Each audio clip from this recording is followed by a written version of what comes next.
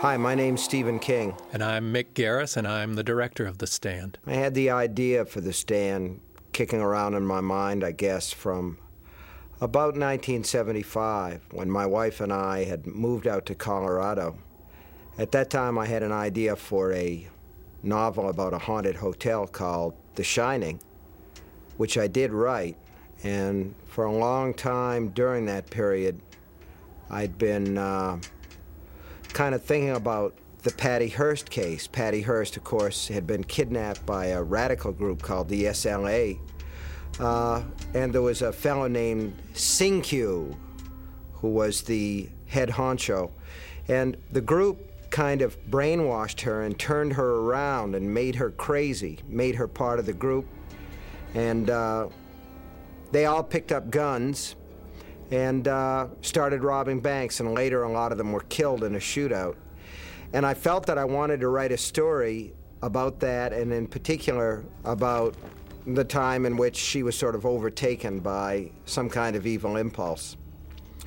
While I was thinking about that, living out there in Colorado, there was a Bible-thumping station on the radio outside of Arvada. And one day, when I was thinking about Patty Hearst and Sing-Q and the SLA and all of that business, I happened to tune to this Bible station and heard this minister ranting about how once in every generation the plague shall fall among them. Somehow those two things got together in my mind. And then I saw a movie with George C. Scott called Rage. And this was a film that was based on something that actually happened in Utah. There was a spill of chemical biological canisters. Some of the canisters ruptured, and a bunch of sheep were killed by the gas.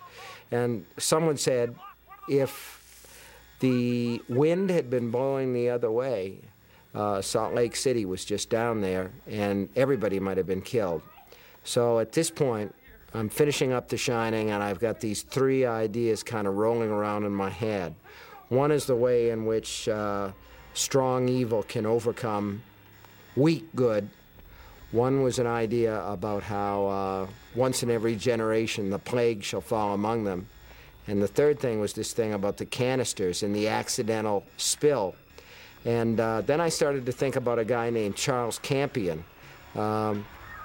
I thought to myself, what if you had a guy on the gate during the spill of some particularly virulent material? Suppose that he were to get a lungful of this stuff and carry it off the base with him, and the plague started to spread. And really, the basic idea for the story was as simple as that. I thought, suppose he gets out, and this thing is extremely virulent, and let's say a 99% communicability. Now, there has to be somebody left, or there isn't any real story, right? You can't just have a deserted United States. And I really started with no more than that, and with this song kind of dinning in my ear, too, at the same time. There's a song by Blue Oyster Cult called Don't Fear the Reaper. And it's an extremely creepy song, and it's a song about embracing death over life.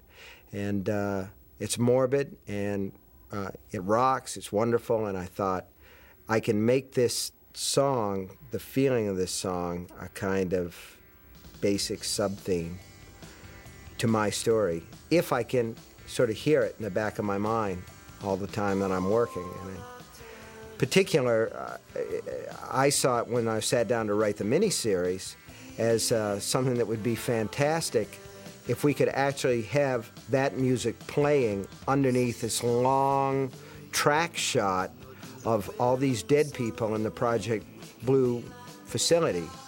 Mick Garris was the director of The Stand, and I talked to him about it, and I said, what do you think? Can we get it? And he said, piece of cake, which is what Mick always says when you ask him anything, which is one of the things that makes him so fun to work with. We're looking at a lady who is a serious bone of contention with ABC Standards and Practices. On ABC TV, no one can die with their eyes open. It's like a law, and we had to have like a special dispensation from the Pope or something like that to get that guy, that lady there. And so there you go, man. And everything turned out the way that Mick said that it would.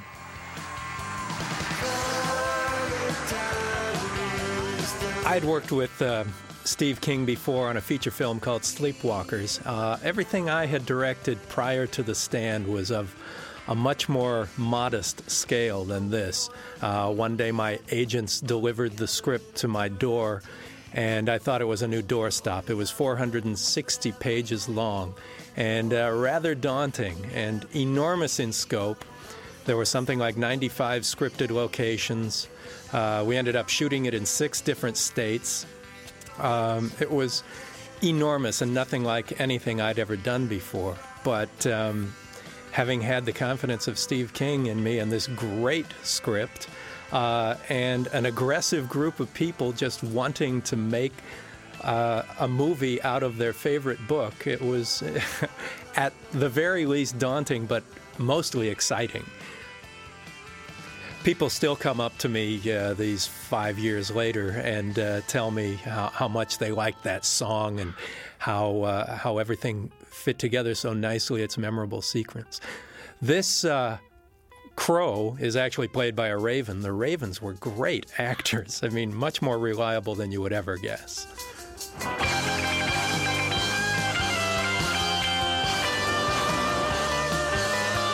You know, I came to my political consciousness, such as it is, in the 60s, in the period of the whole world's watching the Chicago Convention and police swinging billy clubs and Richard Nixon saying, "Don't worry, we have a plan, everything's going to be all right." I also come from Maine, and the two things combined in me to give me this kind of trust in common people, like the kind of guys who would maybe hang around a gas station in Arnett, Texas, and a real distrust of anybody whatsoever in authority. And a lot of what we're looking at here are people who are becoming infected, a government that's becoming aware that their dirty little secret is out there and that it's killing people, and their first concern is not stopping the plague or saving the people who've been infected by the plague, but rather covering the whole thing up. My idea about the plague was that it would operate sort of like a chain letter. That is to say, Charles Campion would give it to his wife and baby, and here are these fellas in this gas station, and every one of them will soon be dead. Some of them will live a little bit longer than others, but until they are quarantined and put away, they will continue to infect people at an exponential rate. So that it seemed to me that the crucial element in the early part of the story was that the government would try to cover this up rather than to put out a public release saying, here's a problem that we all have to face together, for fear of finger-pointing and people losing their jobs and that sort of thing.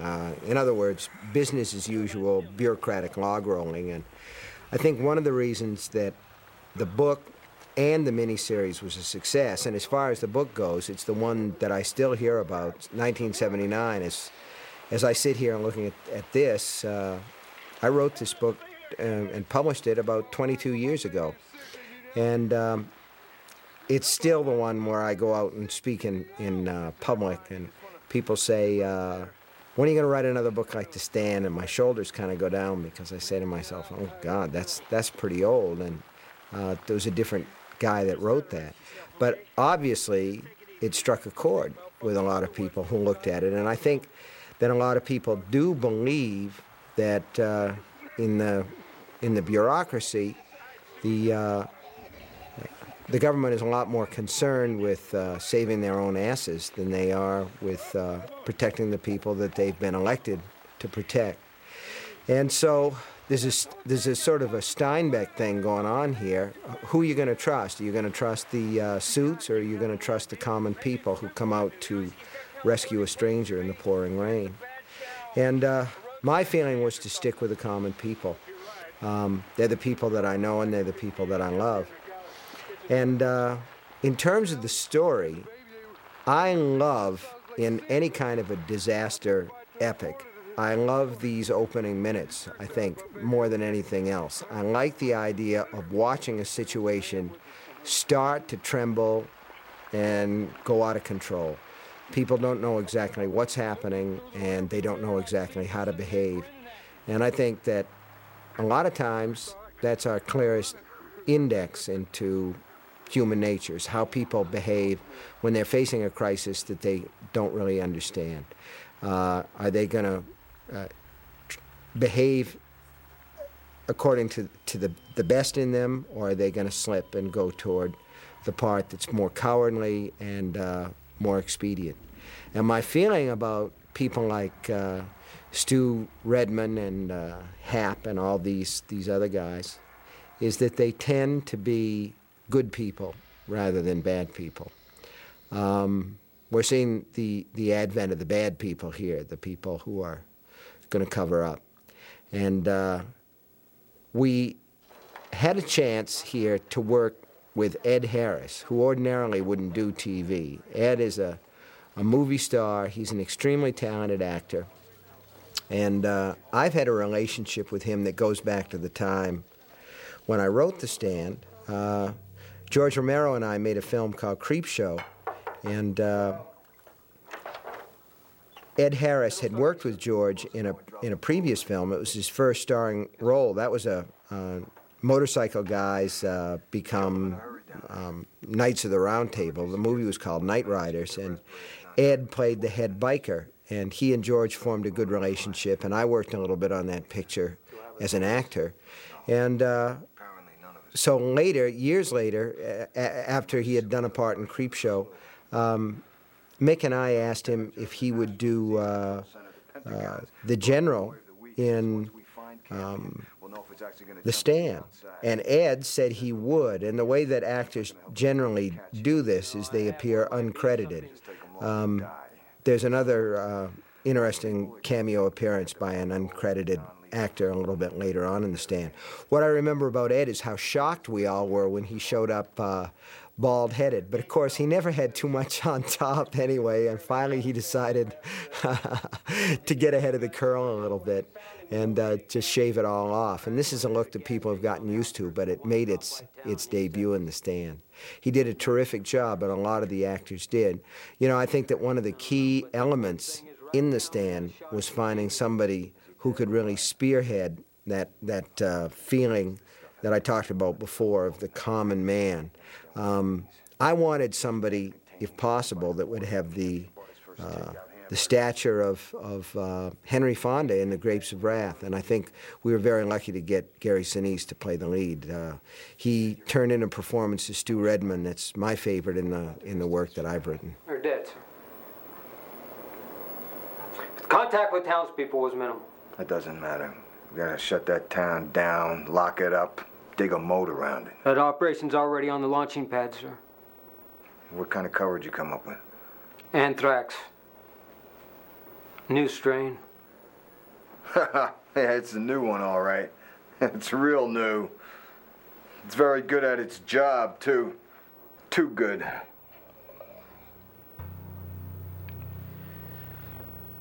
Well, it's bad, General, but it could be worse. How's that? What's the name of this town? Arnett. Arnett, Texas. One of the nice things about working from book to film is that you get to add things that are strictly visual. And I love the chance to do the Flu Buddy ad here and to use it a little bit through the course of the story. Brand names have always been a favorite thing of mine, as anybody who's read my work knows, and it was great to have a chance to put that in, to have a little fictional product. We had a character in the book, an actual character named Joe Bob, and we thought, wouldn't it be great to have Joe Bob Briggs, the film critic who does drive-in theater on the Turner Network, do the part of Joe Bob in The Stand. And we were delighted to find that not only would he do it, but that he could do it. Joe Bob Briggs is a pretty good actor. He's taken some classes and he's done some work in other films. And of course, he's a Texas boy, so you don't have to worry about the Texas accent with him. I had one guy come up and say, "Where did you get that Hollywood patrolman who played Joe Bob? What a phony Texas accent that was." And I said, "Where do you come from?" And he said, "Michigan." And I said, "Well, that's why. You don't know your ass from your elbow. Joe Bob is an actual Texas boy whose real name is John Bloom. He was raised in Dallas, born, raised in Dallas, Texas. So he's totally authentic." Take care of that old timer. Them summer colds are the worst. It was great to be able to get John to do this part in here, and we wanted to fill it with some faces, some people that we really had a good time with. And unfortunately, we ended up cutting out one of Joe Bob's favorite scenes. We spent 3 hours making him up for his death scene, and then basically just didn't have time in the final show. Although a lot of people like to add footage for director's cuts on DVD and Laserdisc and the like. The broadcast version of the show really is the director's cut. Any more added to it would be, I think, a little padded and uncomfortable. We shot most of the show in Utah. The shoot was about 5 months of production. We shot for 4 of those months in and around Salt Lake City. We shot for a couple of weeks in Las Vegas, a week in Pittsburgh, a couple days in New York, shot in Ogunquit, Maine. We shot in California for a couple days. This is Utah. Don't be so grouchy about it, Cynthia. Unit 16, over and out.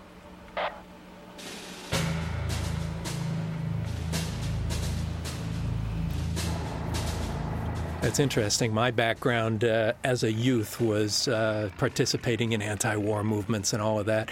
And it was a great opportunity to tell a story where I could be a patriot again, where we could talk about an America starting over without the politics, with altruism at its core. And that's one of the things I love so much about the book and the opportunity to make this movie, was to do America starting over, true America, and to run over basketballs occasionally.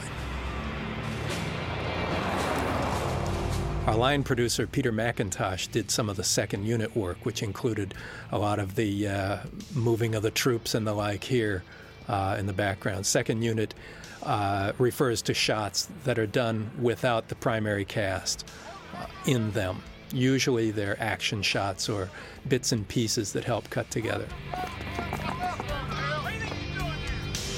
The sort of demonic personification of Randall Flagg in the form of the crow is a visual symbol that constantly repeats, and again was performed by very good acting ravens. In fact, they should have credits, ravens as crows. Gary Sinise was an actor who would not normally have been a lead in an American network television miniseries. At the time we made this, he was not at all well known. He had directed a couple of feature films, was well known for his work with the Steppenwolf Theater in Chicago on stage, had been acting, had directed a couple of TV shows, but the networks are normally starfuckers. And they really were insisting on movie star names, television star names. A lot of people, Steve and I, weren't enthusiastic about. The way we hired Gary was interesting. An agent from my agency and Steve's agency actually sent me the money to go see one of his actors in a movie. And it turned out to be the Gary Sinise's movie, the John Steinbeck book that he adapted of Mice and Men. And he starred in it as well as directed it. And he knocked me out. I thought, man, if we could only get him to play Stu Redman. And ABC was actually open enough to it that they endorsed hiring him, to their credit. And we went to Gary. I never thought he would say yes. And he was really enthusiastic about it. And I just think he did a great job.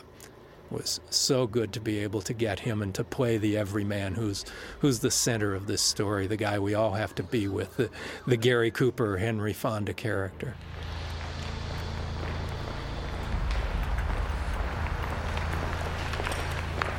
Well, our flying time today will be 3 hours and 40 minutes, and Uncle Sam is buying all the drinks. What the hell's wrong with us? Is it cholera? Absolutely not. You'll be getting all the details. When? Shortly. It was interesting working on the budget we had. Although it was a sizable budget for a television production, it was not a huge budget for an 8-hour miniseries. You hear helicopters taking off, you don't see them. A lot of the things we tried to do to make it feel bigger than it actually cost. One of the things we did, we shot the show in 16 millimeter rather than the normal 35 millimeter. And we did everything we could do to hide that fact. I wouldn't use any filtration or smoke in shots that would diminish the sharpness of the image.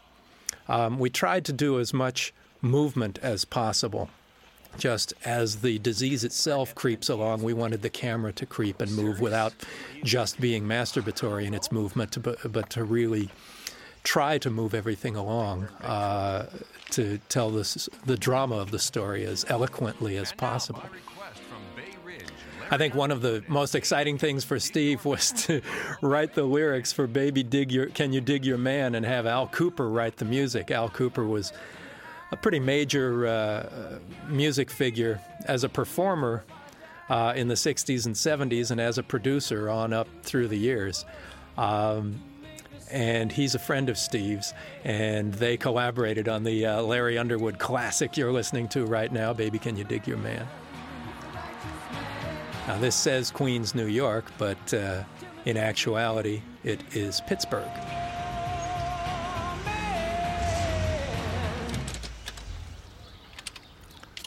And more movie magic, this Pittsburgh exterior cuts to a Salt Lake City interior of the house.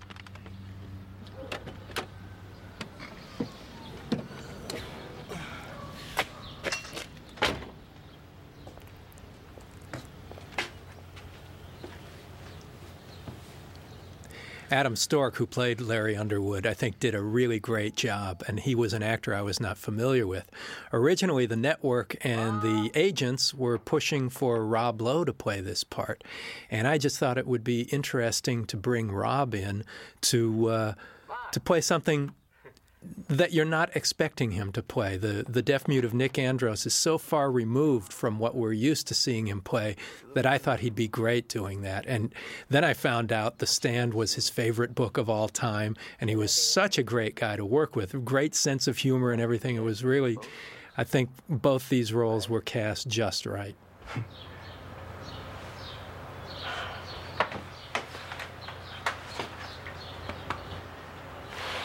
Went inside Larry before the neighbors get an eyeful.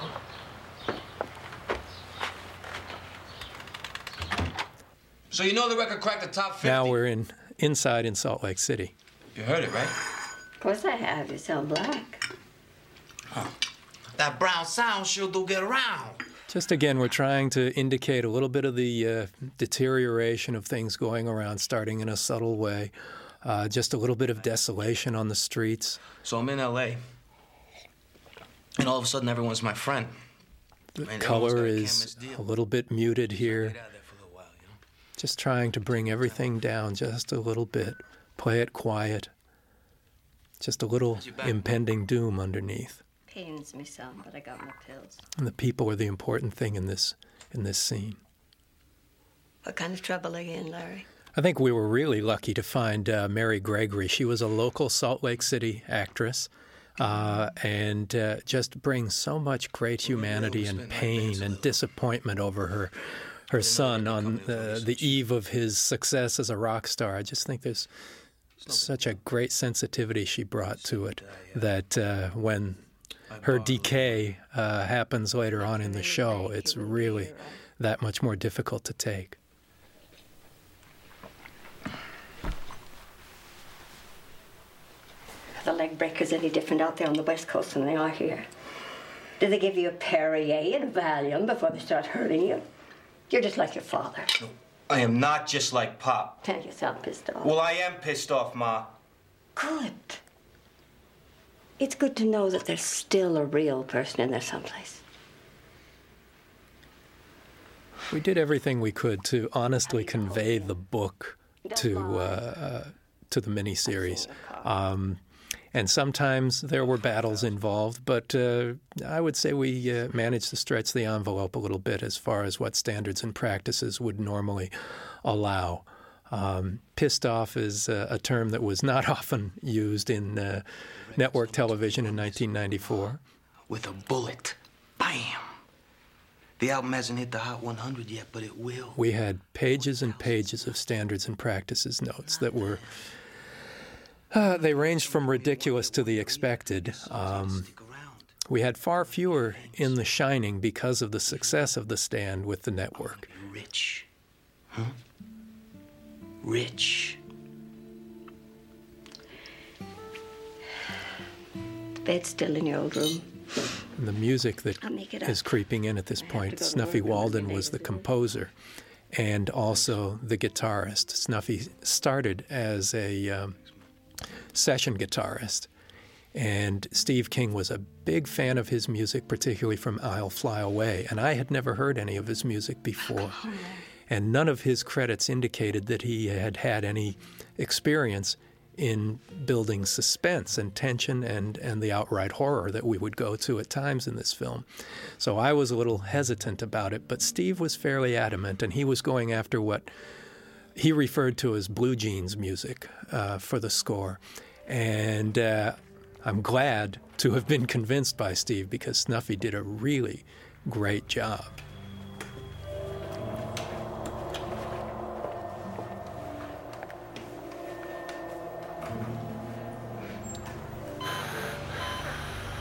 I think that the Stovington facility where Stu is kept and some of his friends from the gas station is one of my big nightmares.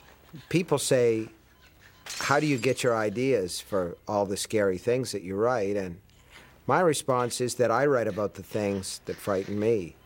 And I'm frightened of being sick, but not so much as I am the idea of being sick and falling into the hands of people who have no sympathy, no sense of real caring. The people who are overseeing the deaths of these first plague victims are like more like scientists watching rats die in a maze than they are doctors trying to care for real human beings. It's so damn quick, he says. We're totally cold about it. And this is the bureaucracy at its worst. This is the sort of nightmare of the bureaucracy that we all have down deep in our hearts. And if anything, they're angry with Stu Redman because he's fine and they can't figure out why he's fine. There's a sense here that these men in the white coats, who to me look hilariously like TV actors in an ad for Excedrin or Bufferin or one of these things that offers fast relief. I get the feeling that they would be delighted if Stu would actually croak. It would help them to balance their books and keep things in line. And when you think about it, there's no reason for them to be doing what they're doing, but it's the only process that they know. When I wrote the book, and I was thinking about the way that a plague spreads, there's a sort of inverted pyramid shape to a really virulent plague, where you have Agent Zero, and then you see this sort of spreading out. Agent Zero infects one guy and another guy, so then there are two above him, and then three above those two, and then four, but of course it goes much faster. And I thought, when I do my book, when I do my story, what I'd like to do is to start with Agent Zero, who was Charles Campion, and then go out to the people at the gas station, and then start to spread across various parts of the country, because I wanted to tell a really American story if I could. So I went from Stu in Texas to Fran Goldsmith and Harold Lauder in Maine, which is an area that I know, and I felt very comfortable writing about it. Ogunquit is a very artsy, craftsy, theater-conscious, sort of a pretentious little beach town. And I feel like I can say that because we tried to film part of Creepshow there, and they wouldn't let us on the beach. So you can take whatever I say with a grain of salt. I might have a little bit of that old chip left on my shoulder. But America is such a big country, and I thought to myself, I really can create a kind of Grapes of Wrath feeling here if I show these people in various places and see them drawing together. And for me, I think one of the basic requirements of fiction is that you be able to not just like, but love all your characters. And certainly Harold Lauder with his pimples and his glasses and his literary pretensions is kind of a hard character to love. But in order for me to find, a place where I can connect to him, he's very good. Corky Nemec is very good in that part. All I have to do is to go back to the way that I was in high school and the first couple of years of college to remember what it's like to be that person. And with Franny, I guess that if there were anybody in the story that I could fall in love with myself, it would probably be Franny. But I love her relationship with her father, and I love the chance to go out of the plague center to small-town America and watch this thing really start to take hold.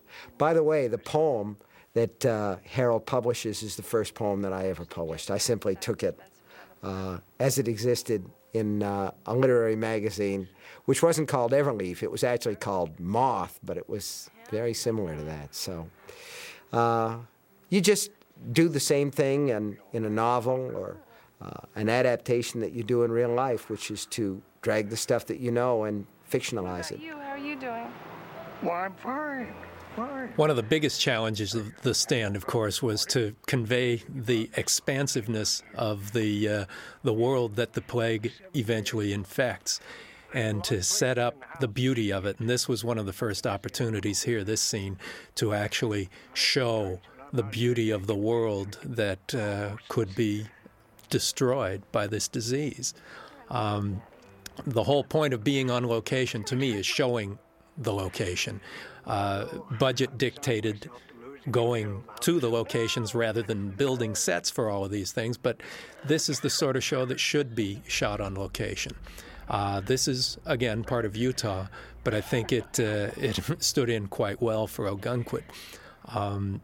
And the whole philosophy was to see as much of the world as we could present in as visually appealing a way as possible.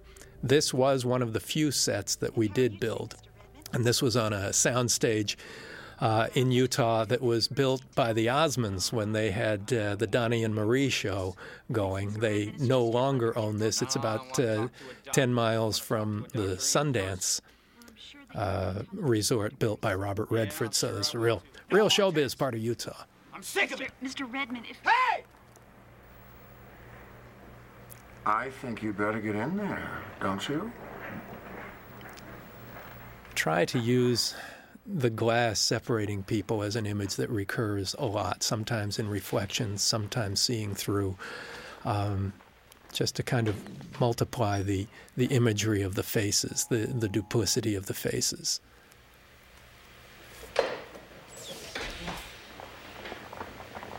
Shot an awful lot with wide lenses to also convey the expanse, or in this case, the wide high-angle lens just to make it feel sort of like a zoo cage. And the man with the little clipboard and the armed escort. No, we don't shake hands here, just precaution. A precaution. Uh-huh. Patty Greer says you've given her quite a bit of trouble. She's quite upset. Well, that makes two of us. Being hijacked by a bunch of government sons of bitches in spacesuits does that to me every time. So if you don't want to see how quick I can rip a hole in that thing before you can get out of here, you better give me a little information. You tell me why I'm not sick. Mr. Redmond, I hardly think... Talk to me, damn it! I'm sorry, but you... Mr. Redmond, be reasonable. Just get out of here, you little weasel. You send me someone who'll give me some answers. I don't think you quite appreciate your position, Mr. Redmond. You're wrong about that. I do. Go on, get out.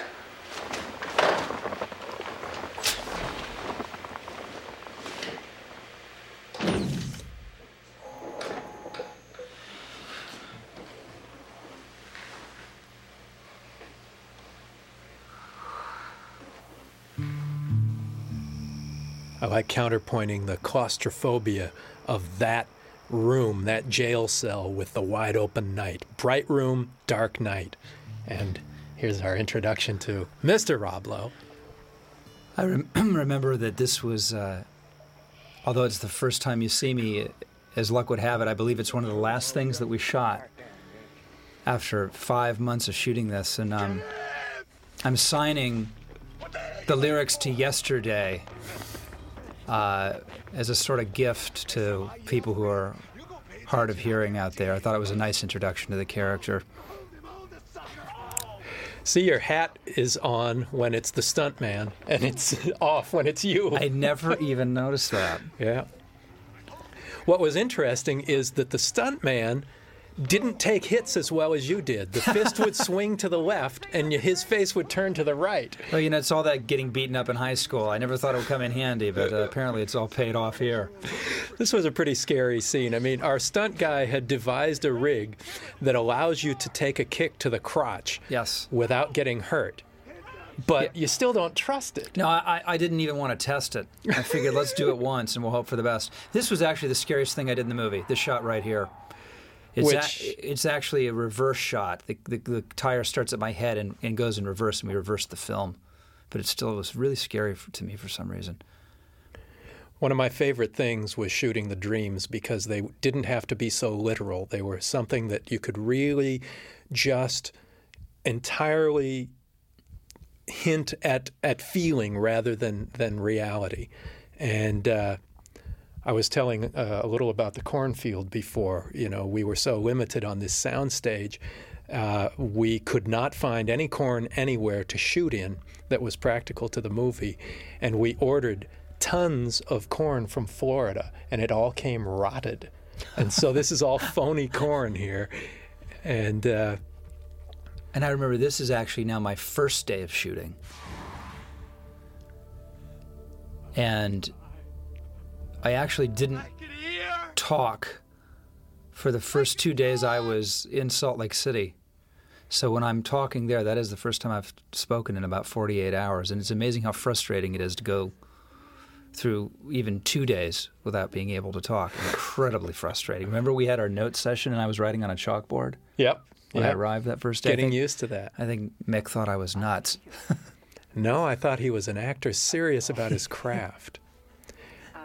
And the makeup was done here by Steve Johnson's XFX. Bill Corso did Ruby's makeup. Did he do yours as well? Yeah, he did as well. And I, to this day, have no idea what Ruby Dee actually looks like. I only saw her in the full makeup. If I ran into her in the street, I don't think I'd know her. I just know her as this older woman. That was an experience I had, too, for 5 months. I was seeing her every day in this makeup, and one day I saw her out of the makeup, and she's this beautiful woman who looks 20 years younger than she really is, which is half of the age she's playing here at 108. And it was a shock. I couldn't realize it was the same woman. I think she actually, well, she'll probably tell you, I think she actually took to sleeping in the makeup. Yeah.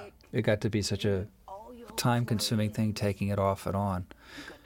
You know, this is one of the few scenes in the movie where I actually have lines. And the irony is, I found myself consulting the script more doing this part than I probably have in any other movie I've ever done. Is that right? I had so many notes. And no words? No words at all, but I was looking at the script all the time. Right, in this reaction shot, I remember I had 3 paragraphs of notes over what I wanted to work with this reaction shot. A funny thing that people have reacted to in this transition here is the owl sound off camera that you react to. People think that you're reacting to a sound when you're deaf. But in fact, we're bridging the scene from one end to the next. Well, it's funny, you know, when I signed on to do this part, I was working with the great acting teacher, Roy London, and I had told him I thought I'd get a device that would block my hearing, and I would do a lot of sort of method stuff, and he and I came to the conclusion that we would take a totally different path. And we would follow what one of my favorite actors, John Malkovich, did in Places in the Heart, where he played a blind man. They asked him, did you blindfold yourself and go through your life like that for any number of days? And he just sort of shook his head and laughed and said, no, I merely looked into the places in my own life where I am blind. Oh. And if acting is the lack of artifice and trying to be truthful by playing deaf, and I am a hearing actor, that's one more untruth to play. So what I played in this movie and never told anyone was that I could actually hear, and that I had to find my own personal subconscious reasons as to why I chose to go through my life like this. This ruins the whole show for me. That's why you never tell your director. That's right. But I got that from John Malkovich in Places in the Heart. Brilliant blind performance. Right? Great. Just brilliant. What the hell? I love the faces we surround people with. The intent was to try and get faces right out of Norman Rockwell art and people the background with it, and not in an artificial sense, in a way that these are faces that are familiar to us, but iconic images, Rockwell-like images of America that you could only find in America. I thought these guys did a great job. And I've seen both of these actors since in a number of different things. They do have those great faces. Yeah. I learned to write really quick on this show.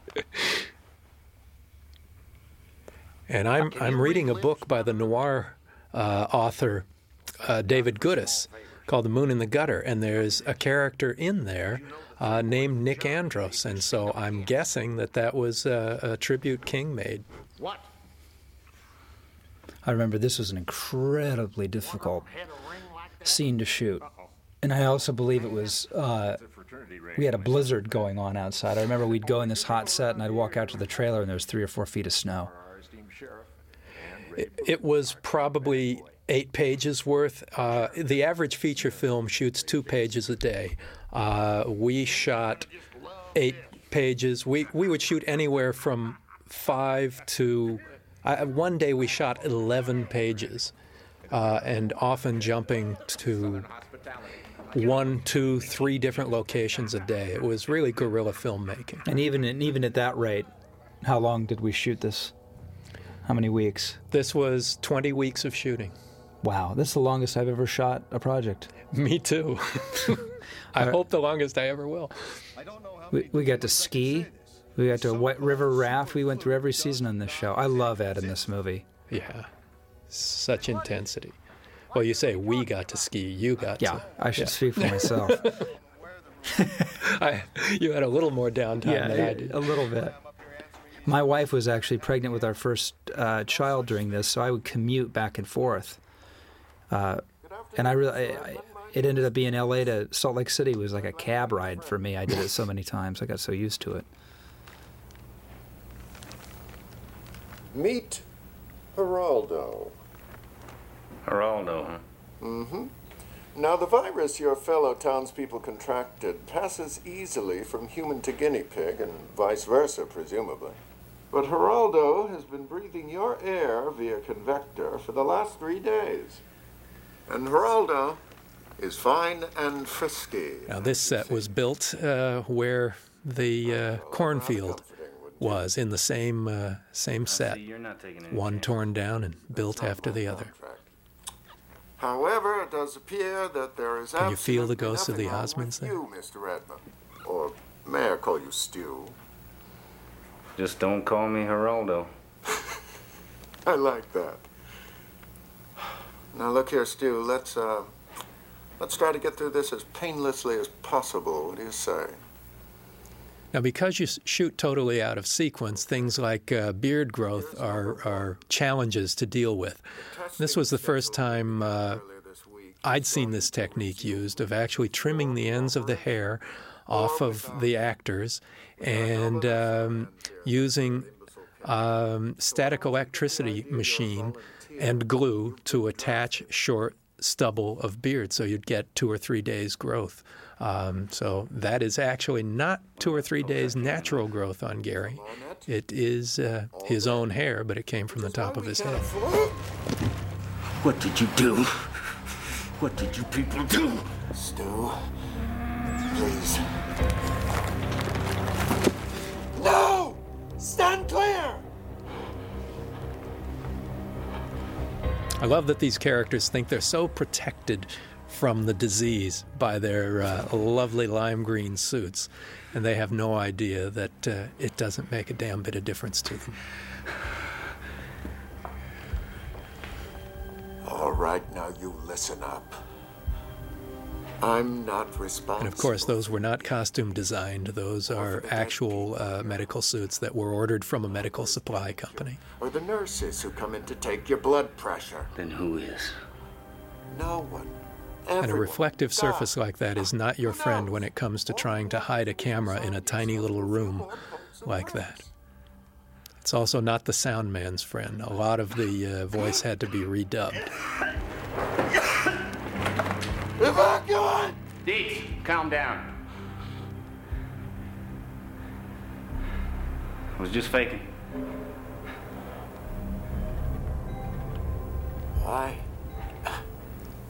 Why would you do a thing like that? You talk about this thing in here like you were outside of it. I just wanted you to get a little taste of what it's like on the inside. How'd you like it? You stupid son of a bitch. Oh, stretching the envelope for network television a little more there. We literally had to bargain with them, you know, we'll give you 2 bitches for 1 bastard, that sort of thing. That's the way it tends to work in the network world.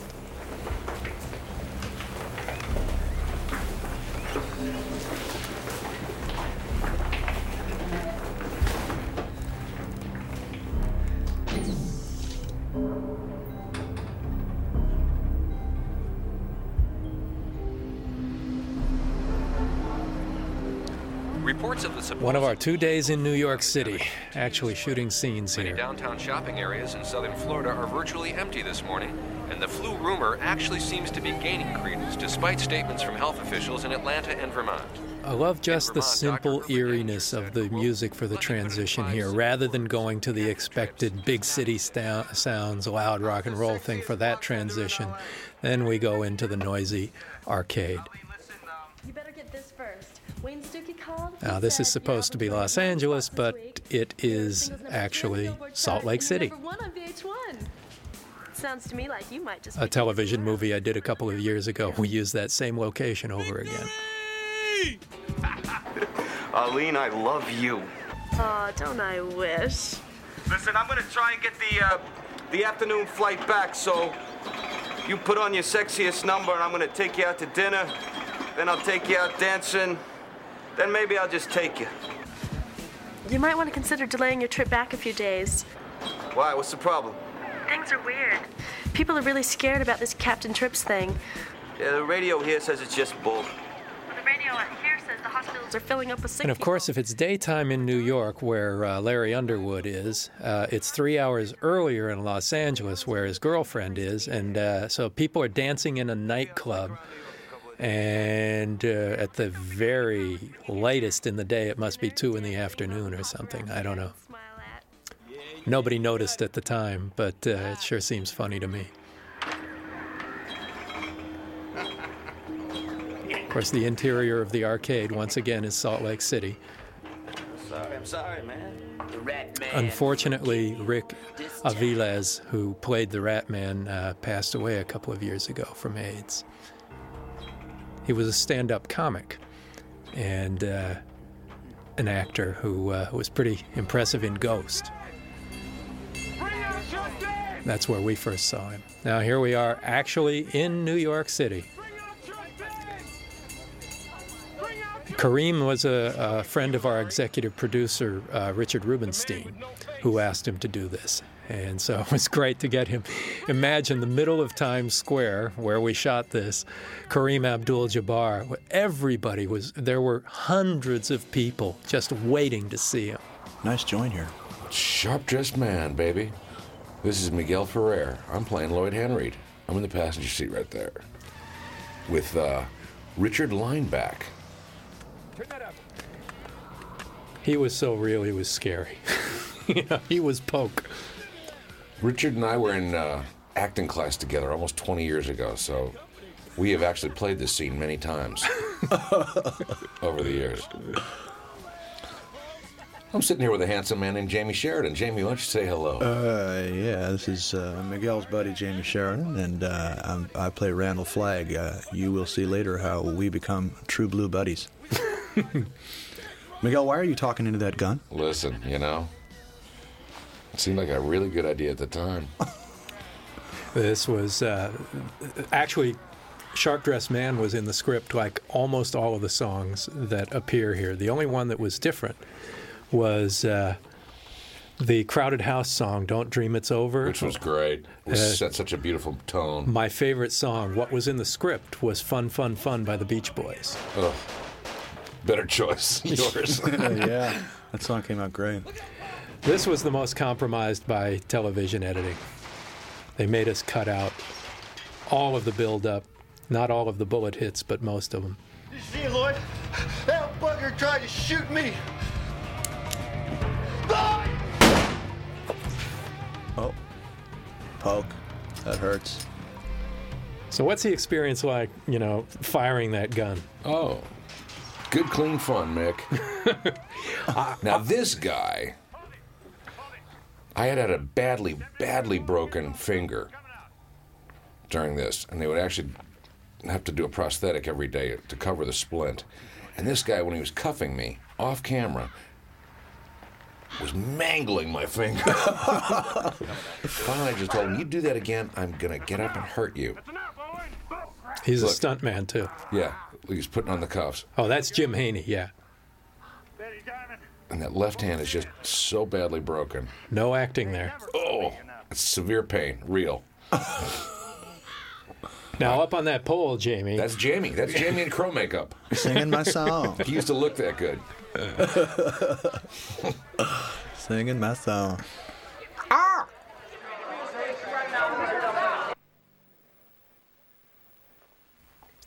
We have a rather large problem in Wyoming. And what a treat to be able to have Ed Harris. He was only here for 2 days for us, but just so potent. There's an intensity about him that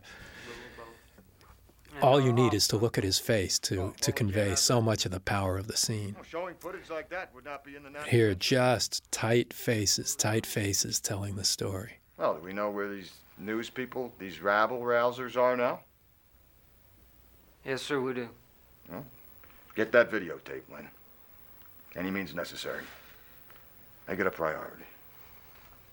Yes, sir. Any means necessary.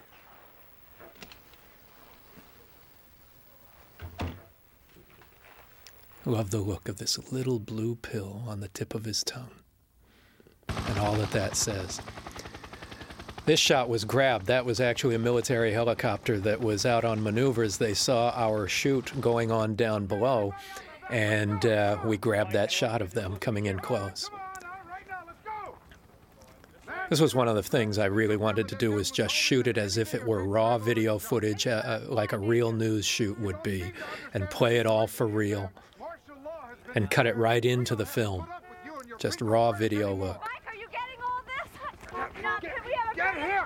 Wendy Phillips, again, was another Stephen King fan, loved The Stand as a book, and just wanted to do anything in it. She's a very successful actress. I first met her, she was in an Amazing Stories episode that I had written, and she just wanted to do anything to be in The Stand. Thank you.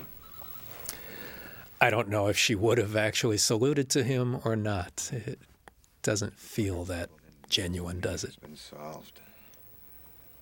That doesn't change the basic fact that our goose is pretty well cooked.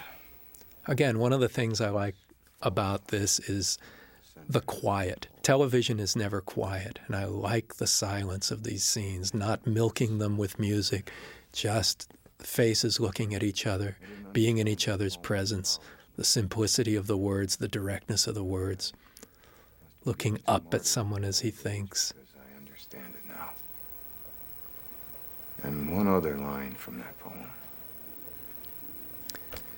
Ed Harris had actually shaved his head for The Firm, which was a big surprise to us when he showed up with that gleaming pate. But it looks great, and it worked great in this. I think that beast might be on his way, Len. What do you think? A little more of the judgmental eye of God point of view looking down on our military foe. Goulash. I know, might be, sir. Yeats was right. Things fall apart.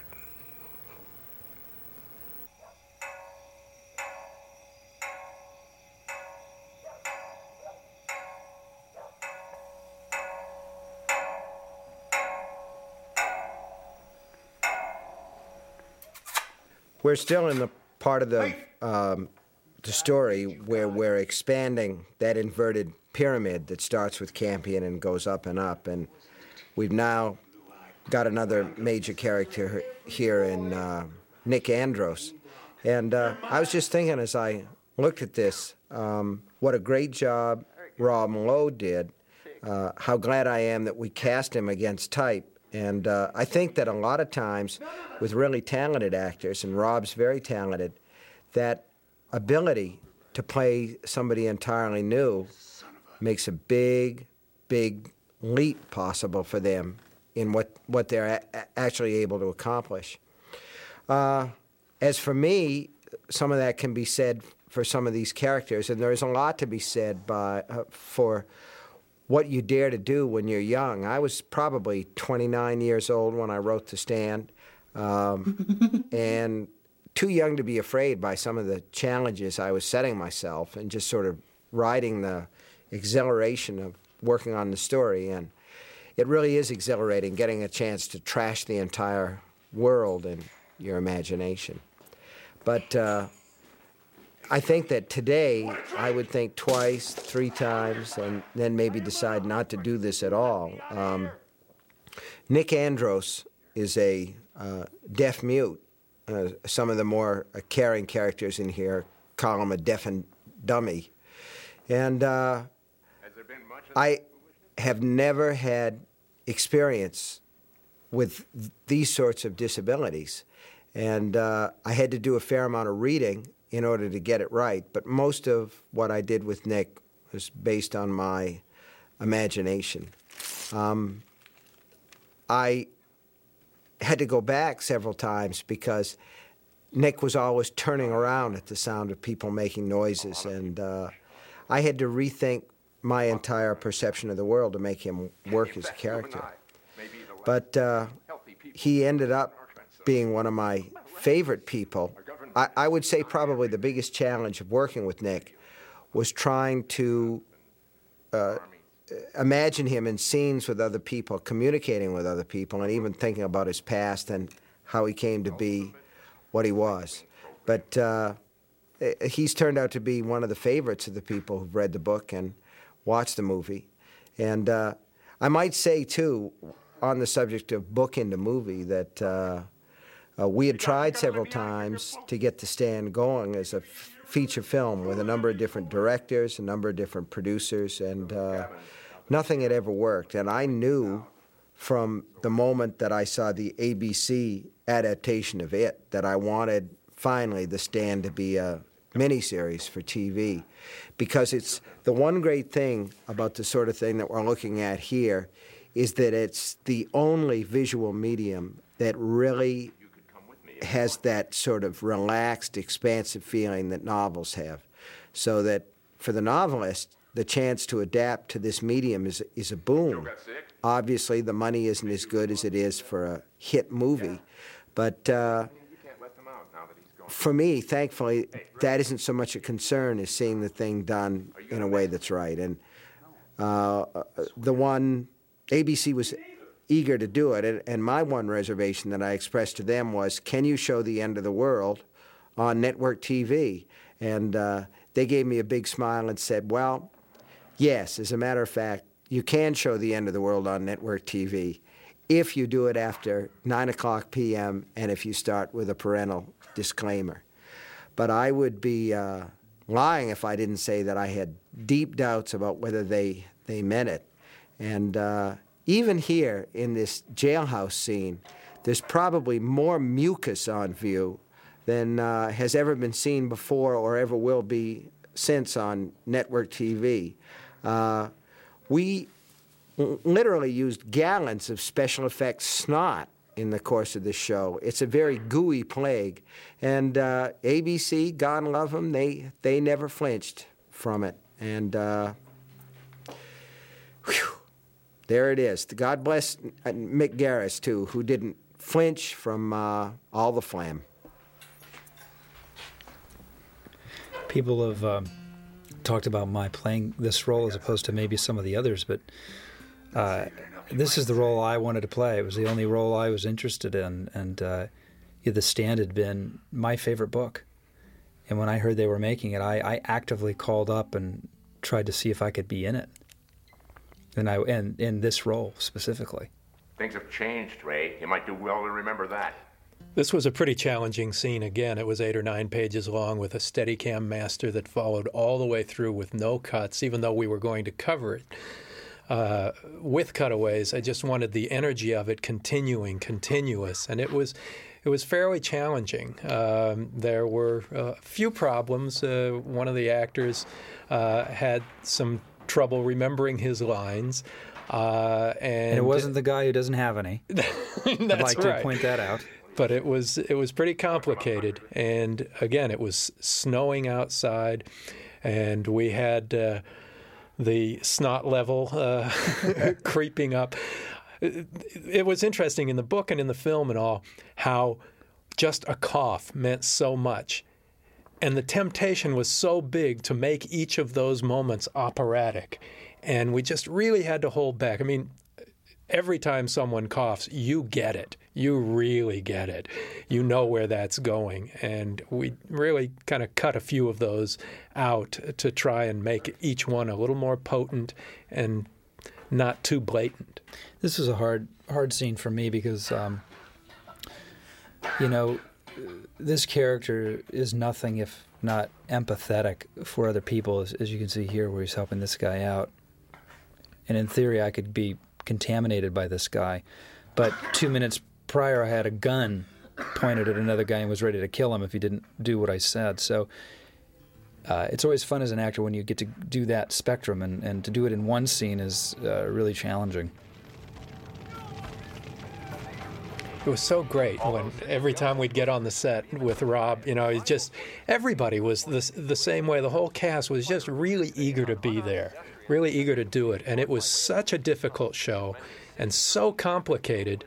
And just that script was so vast. People ask how you could plan something like that, and all I can say is you have to trust the script. The script was wonderful. Then you just shoot it one scene at a time. Scene at a time. It's funny that you say that, Mick, because as I've gone along my way and experimented with different styles as an actor, one thing I came to really work on this show is to let the story do the heavy lifting. It's the end of the world. It's not a nuanced theme, and if you just play the reality, the audience is going to supply all of the emotion. It's remarkable how little emotion you have to supply as an actor when the theme is as vast as this is. Yeah, and the script was great. There are so many different acting styles in this, ranging from you to Gary to Molly to Matt Frewer to Corky Nemec. I mean, it's just fraught with different styles. But if you trust the scenes, each one will butt up against the next one just fine if the structure is there. And Steve did a brilliant job of that. I was so stunned when they told me that Steve was going to adapt his own book for this. I mean, what an unbelievable gift to have. And then when he would be there on the set, acting in the stand in front of Stephen King, I got to tell you, is a nerve-wracking experience. So is directing. Or it was the first couple of times. Yeah. But he was great. My great memory with Stephen was he, and in particular his wife, are basketball aficionados. I mean, she's an archivist of basketball history, and I'm a huge basketball fan. So we would go to the Utah Jazz games, and we got lost in a parking garage one night, and we couldn't find our car for our life. And Steve is getting more and more pissed off, and he turns and he goes, "You know what? The good news is I found my idea for my next book, Lost in a Parking Garage."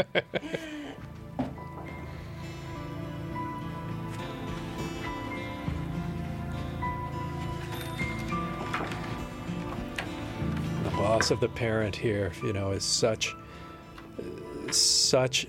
an emotional powder keg. This, just to see the deterioration, it's inevitable. There's no staving it off. You've been hearing the news reports, and this just right in your face. Just the disease is there, and it's your mother. And see, that's the thing that always impressed me, Mick, with the tone that you went for in this movie, that I think is a brave choice, and particularly, as Stephen alluded to earlier, to do it for a network television, is that shot of her right in your face. It's creepy. It's really, really creepy, and yet it's also sympathetic because it is his mother. Yeah, we didn't want to do it gratuitously, but there are things that you have to be confronted dead on, and visually that's the way to represent it to me. Here's an early digital effect shot. Little digital smoke there. Speaking of basketball. That's right. And this is actually Las Vegas standing in for New York City.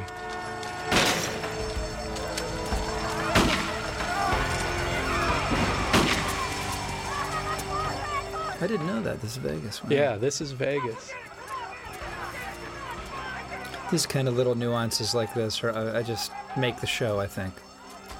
It's all the people, This is a story about people. It's not a story about explosions or things. And, the book is just one person's story after another. It's so intimate, and that's what I loved about it. Setting this in a real world, it's not. People think Stephen King is about the monster in the closet that jumps out and goes boo, but it's really about the people who own the house that the closet is in. And that's what I think makes him so successful. Oh, God. No! Oh. Another telltale cough.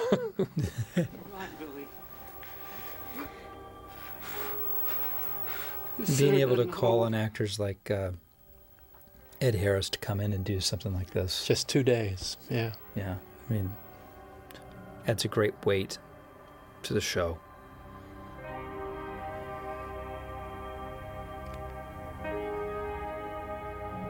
This is the guy that we had to leave behind in the jail.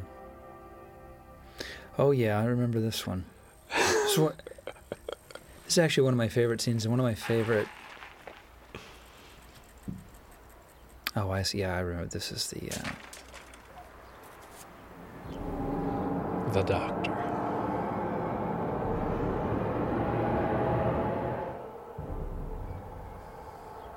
Again, the theme of reflected faces here. In the car, in the window, in the mirror.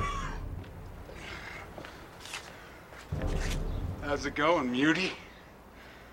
I had my suspicions that he sort of enjoyed beating me up.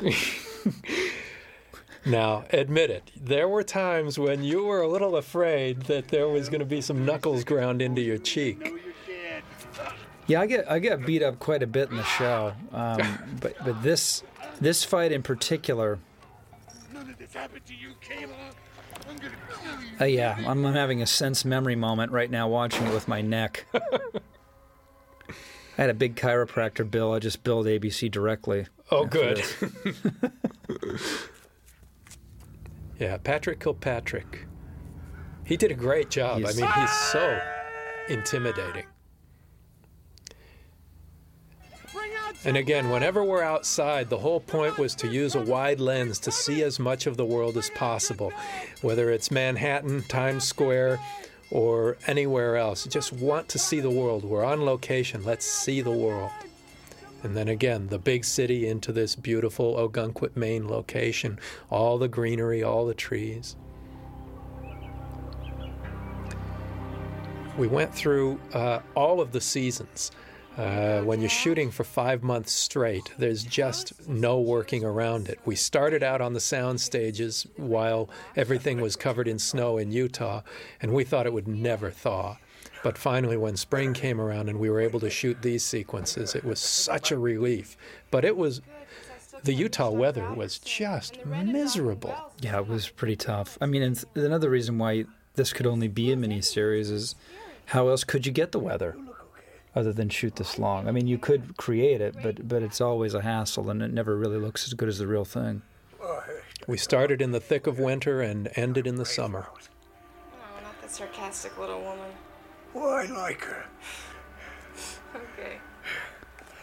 It's funny, I think style-wise, Molly and Gary are so well suited in this. Hello there, this is Ray together. They spent a lot of time together working. One topic of conversation. You can call it the super flu. And this was such a thrill.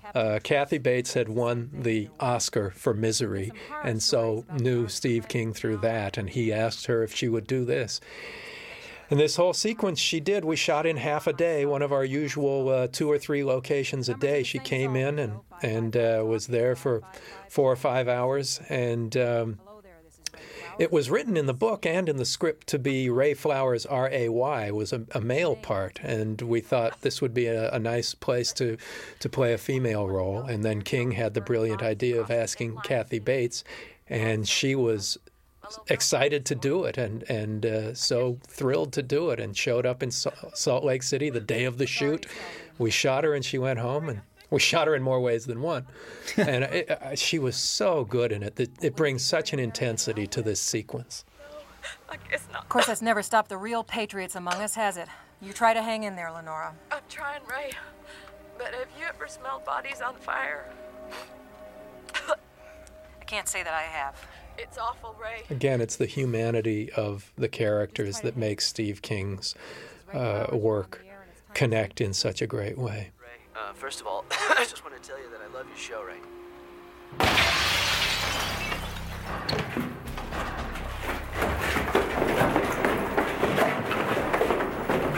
You say you saw these GIs gunning down unarmed civilians? It's interesting. The evil military is very much a piece of the 1960s, not so popular these days, but it sure is believable. Joke. Right? I mean, this has got to be a joke. I don't think so, Franny. I really don't think so. Hi there, you're on the air. Ray, you all right? Well, to tell you the truth, honey, it doesn't look real good for the kid right now. Several soldiers have just broken into the studio. They're fully armed, and they're dressed in some kind of protective clothing. They're wearing respirators on their faces. Shut it down! Hey, Bluto, you ever heard of a little number called freedom of speech? I like the long relentlessness of this of this scene. Just the long, slow build, and you know where it's going to go, and each shot just moves closer and closer and closer. I think it's one of Molly's best moments as well, and just a great way to end an act. I don't know. He's closer now! The hard case! The dark man! He's coming! He's closer now! The dark man! the villain in The Stand is Randall Flagg, the walking dude, the man with no face. To my mind, he's the best villain that I've ever created, and he keeps showing up in various guises in a lot of my work. And I think he's succeeded with a lot of readers and with the people who've seen the show, because he's really out there. He's the spirit of our age. He's the spirit of our century. He's the voice of disunion. He's got a great sense of humor, and he's got a killer forefinger, as you can see in this scene here. I like him because, like Stu Redman, he's a man of the people. I like him because he seems to me to represent everything about our society that's wrong. The monster is here. The agent of the plague is here. And I think that he's only a symbolic figure of a lot of the things that are wrong with our society everywhere. A lot of the forces of disunion that we see in places like Littleton, Colorado, and Kosovo, various murders and senseless acts of criminality. But if there's going to be a bad guy, there has to be some sort of opposing force.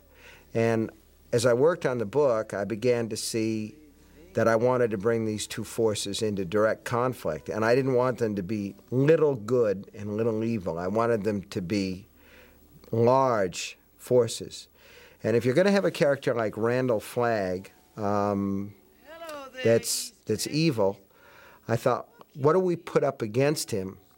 And I had read somewhere in a newspaper about a woman in, I think it was Indiana, who'd just been given a plaque by the President of the United States because she was 105 years old and she was the oldest resident in that particular state. And somebody came out to see her, and she had a little farm out there in the Indiana heartland. And he said, well, what do you think about Indianapolis? What do you think about Chicago, those places? And she said, I ain't never been. And he said, well, why not? And she said, I didn't see any reason to leave. I've got what I need right here, good water and the God of my understanding. I thought, that's great. I want to use that woman as a kind of mythic figure of good that my people like Stu Redman and Nick and Larry Underwood and all the rest of these people can coalesce around. And then I began to see a real kind of epic tale with forces of good gathering in one place and forces of evil gathering in another place, and a chance for a quest and a journey and to really confront these issues of technology in the service of evil.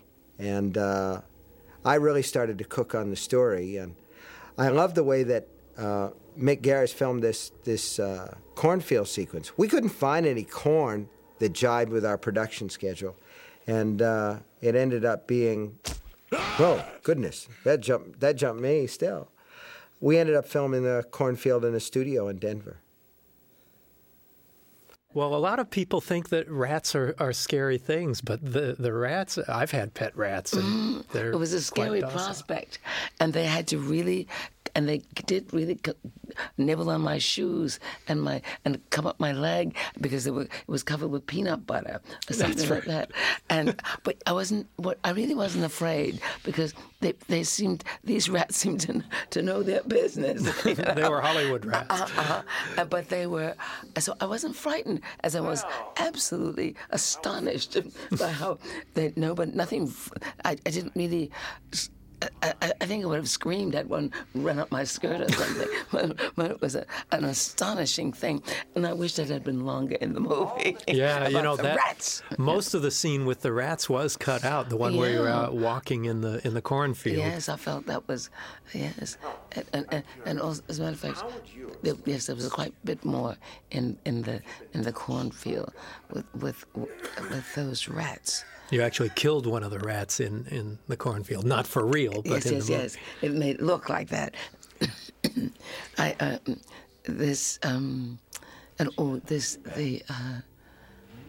See, Gary Sinise, all these people who come that I have summoned in a sense through dreams, this was I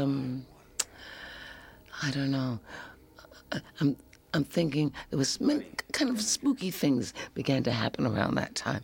I remember my husband was supposed to do a show, and a film someplace, but it fell through or something. And he's been working on a play for a long time, so he decided that we would come together because when we can, we like to come together. So I hadn't asked him, but he says, I think I'll come out there with you to do while you're shooting The Stand. And I was overjoyed. And he would come around on the set.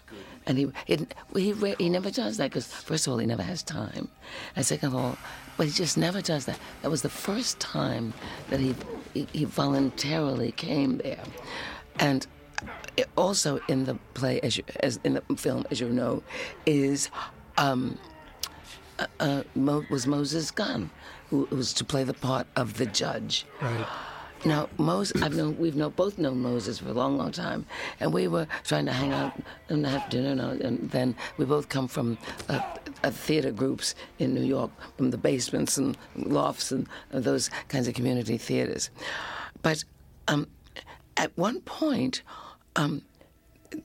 Moses came down with something like an asthma attack. He'd always had a kind of asthma thing going anyway.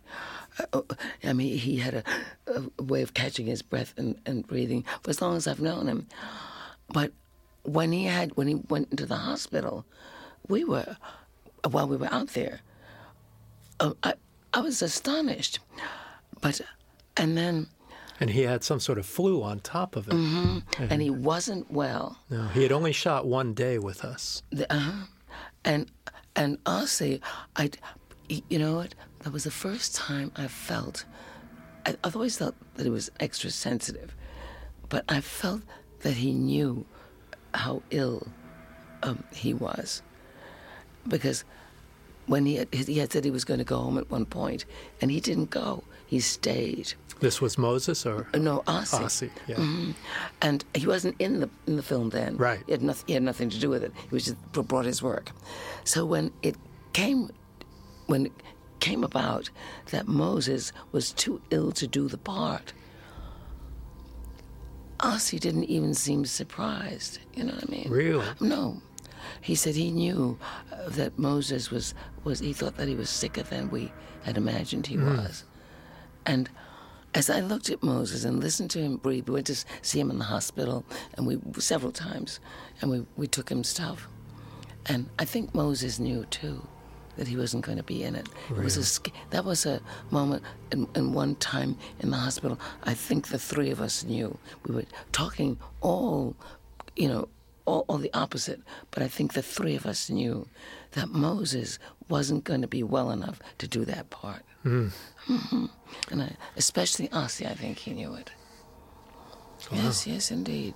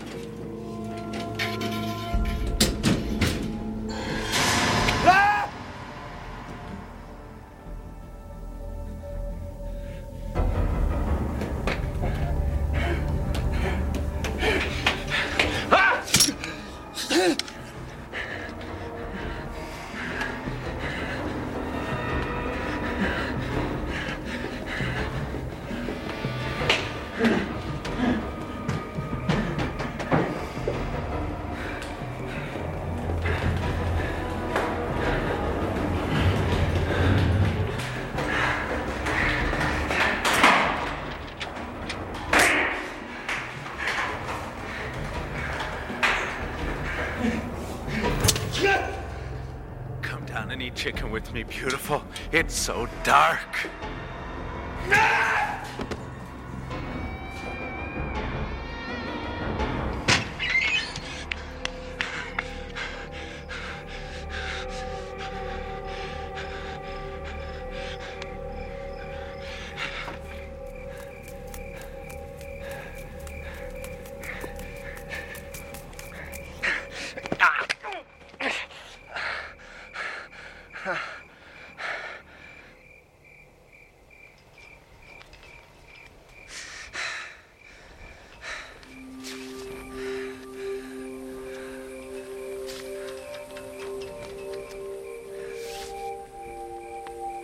You come and see me, Stu. You and all your friends. We got to get started. Time's short.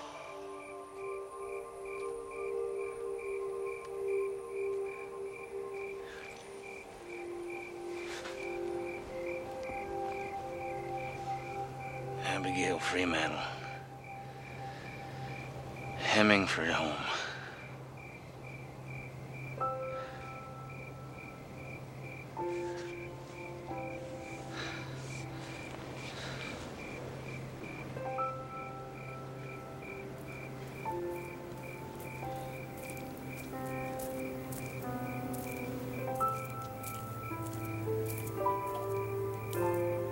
You come see me.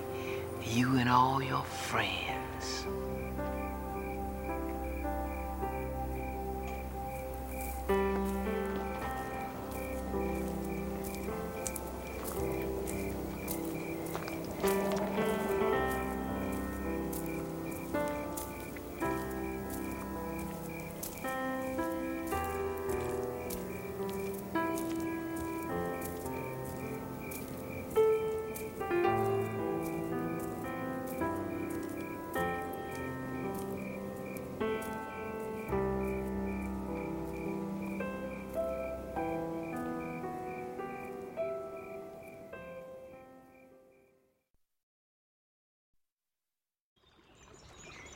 For me, one of the attractions of the stand was getting a chance to imagine a modern America where people are suddenly without resources other than the ones that they can muster for themselves, where all at once you're surrounded by the trappings of modern society, but you return to a kind of frontier world where you're forced to do the things for yourself that ordinarily, when civilization is running the way that it's supposed to, we give to services. And of course, one of the most intimate services that we have is taking care of our dead loved ones.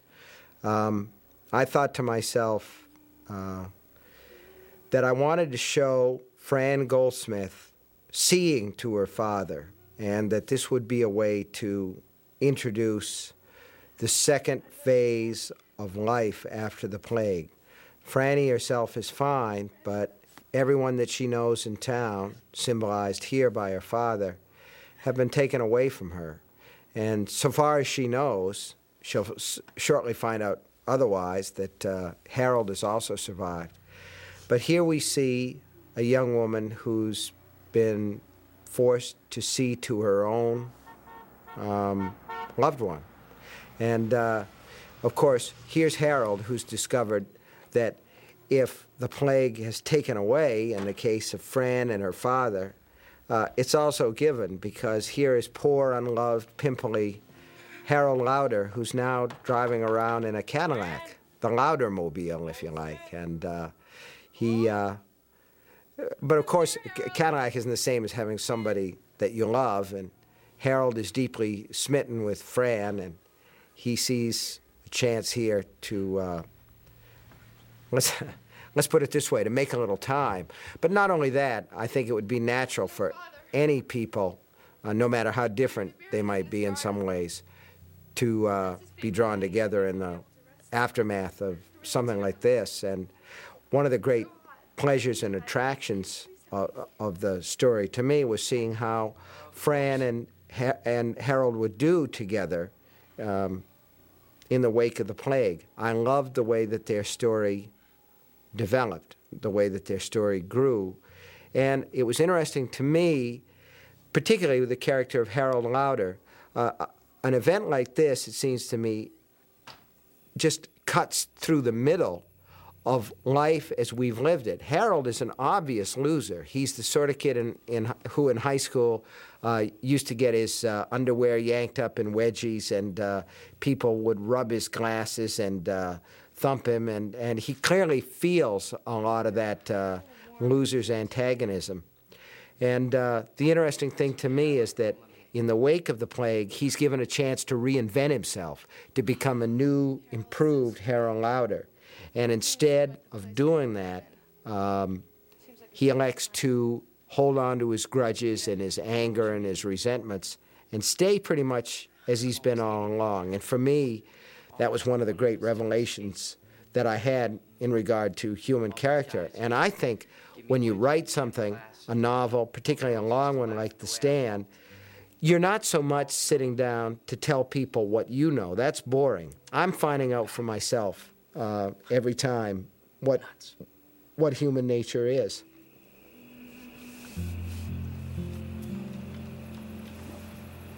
The character of Harold Lauder was interesting. Corky Nemec, who played the part, is obviously a tall and slender fellow. The choice was to go for the best actor, and he just gave us a great reading. He's a terrific actor, very kind of eccentric choices. Rather than kind of pad him out with a fat suit, we decided, we'll just give him a little bit of a butt, make him a little geekier, put some of the pimples and blemishes and the like, and then just get him cleaner and more athletic as the show went along. And I thought that worked out really well. He really did a great job. Harold Lauder in the book, of course, is an enormous fat fellow. Something Corky, or Corin, as his official name reads in the credits, really did a great job. Can you ride a motorcycle? Yeah. Jess taught me. Oh, yeah. All of the that's your boyfriend. Music, all of the pop songs that are in this show were in the script, except the one coming up here. The Crowded House song, Don't Dream It's Over, was something that I just thought had the right kind of tone of empty melancholy for this. And I think I mentioned before that Stephen King actually wrote in the Beach Boys' Fun, Fun, Fun, which was nice counterpoint, and I understood why he did that. But I just think this was more effective. And then when we used that song and got permission from Crowded House to use it, then a cameraman and I went up to Ogunquit, Maine, just us, and grabbed a bunch of shots from around the town to really establish it, so it wouldn't all be Salt Lake City. Anyway, I just think this song as it comes in here is quite a beautiful song, one of the best pop songs ever. And I've been a big fan of Crowded House and all of its offshoots. In fact, Tim Finn, who was temporarily a member of Crowded House, has a song that we used in the Shining miniseries. My name is Pat McMahon. I was the editor of The Stand. I was brought into the project by Peter McIntosh, one of the producers, and I met the director for one brief moment. And it was kind of a leap of faith. I cut the project back in New York City while they shot for 5 months out in Salt Lake City and other places. I would work and send Mick about 15 to 20 minutes of cut material every week, and we just kind of plodded along, not knowing really how the whole thing was going to turn out. The Avid, which is an electronic editing system, was new at the time, and you couldn't keep more than 15 or 20 minutes of cut material on the machine. So I never had a chance to look at the whole thing until the whole project was over. Mick and I sat down with Stephen King and the executive producers and screened for 8 hours straight, and we're quite blown away. It was working at that point, even though we had about an hour worth of material to cut out of it. But it was quite a revelation to all of us. It was a great experience. So I had never met Pat before the initial meeting, the interview, and basically he was the only New York editor I'd been introduced to by our line producer, Peter McIntosh. So I knew his previous work from various films and television. He had cut Wild Palms. He had cut the original Nightmare on Elm Street and various things in between. But I'd never met him. And like Pat says, it was a total leap of faith. And it worked out great. He has cut everything I've done since then except for one television movie. This was a great opportunity to actually shoot in New York City and in Central Park. The only locations we shot in New York were Central Park and Times Square and a couple of shots in Brooklyn. Giddy up, boy.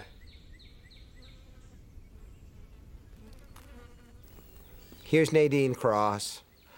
If there's any character in The Stand that I never really understood, it was Nadine. She's totally enigmatic to me. Good, bad. I loved her, and she was interesting to me, but it was very difficult for me to know what to make of her. She was named after the Nadine in the Chuck Berry song, the one that goes, "Nadine, honey, is that you?" And my first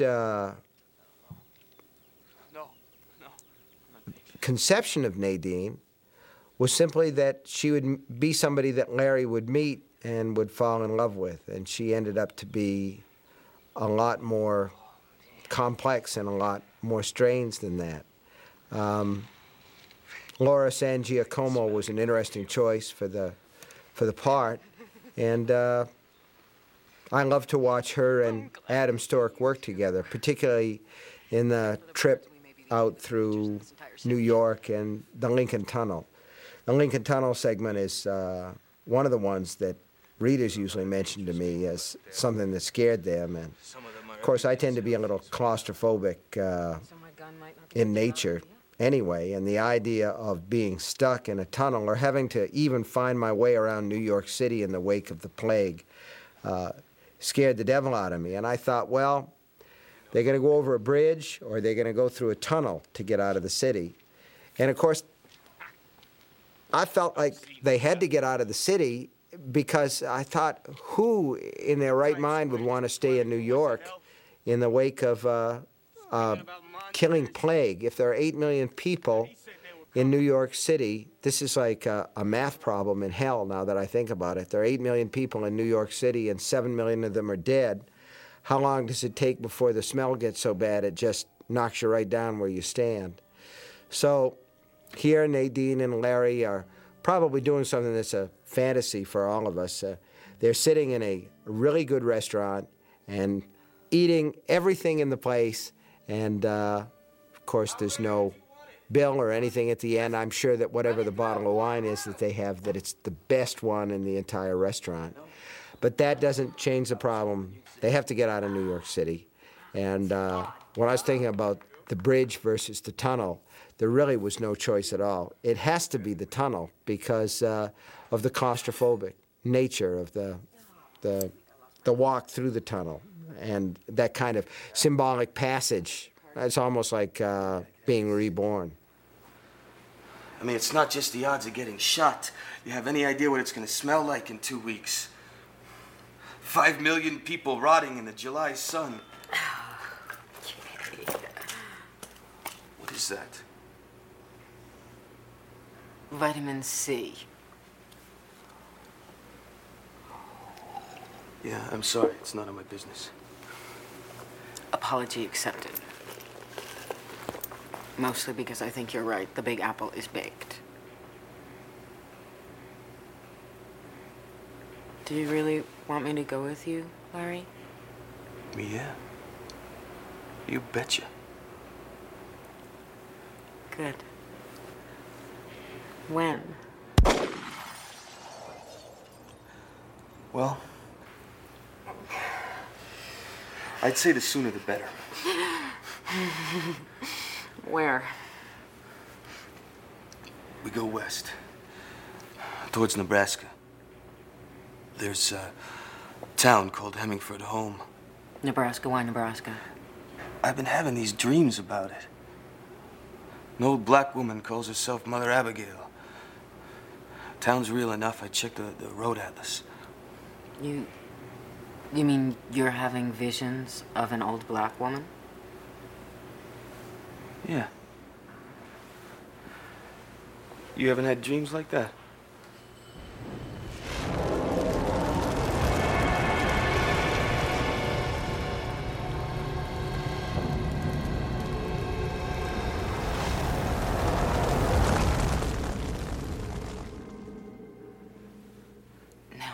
Dream.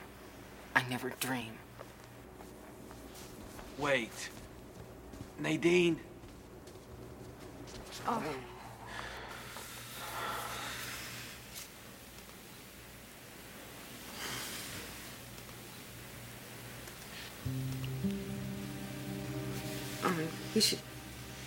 We should get out of this graveyard.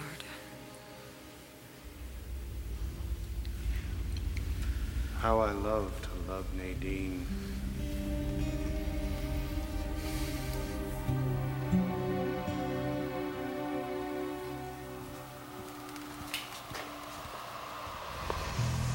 Hey! Hey, can anybody hear me?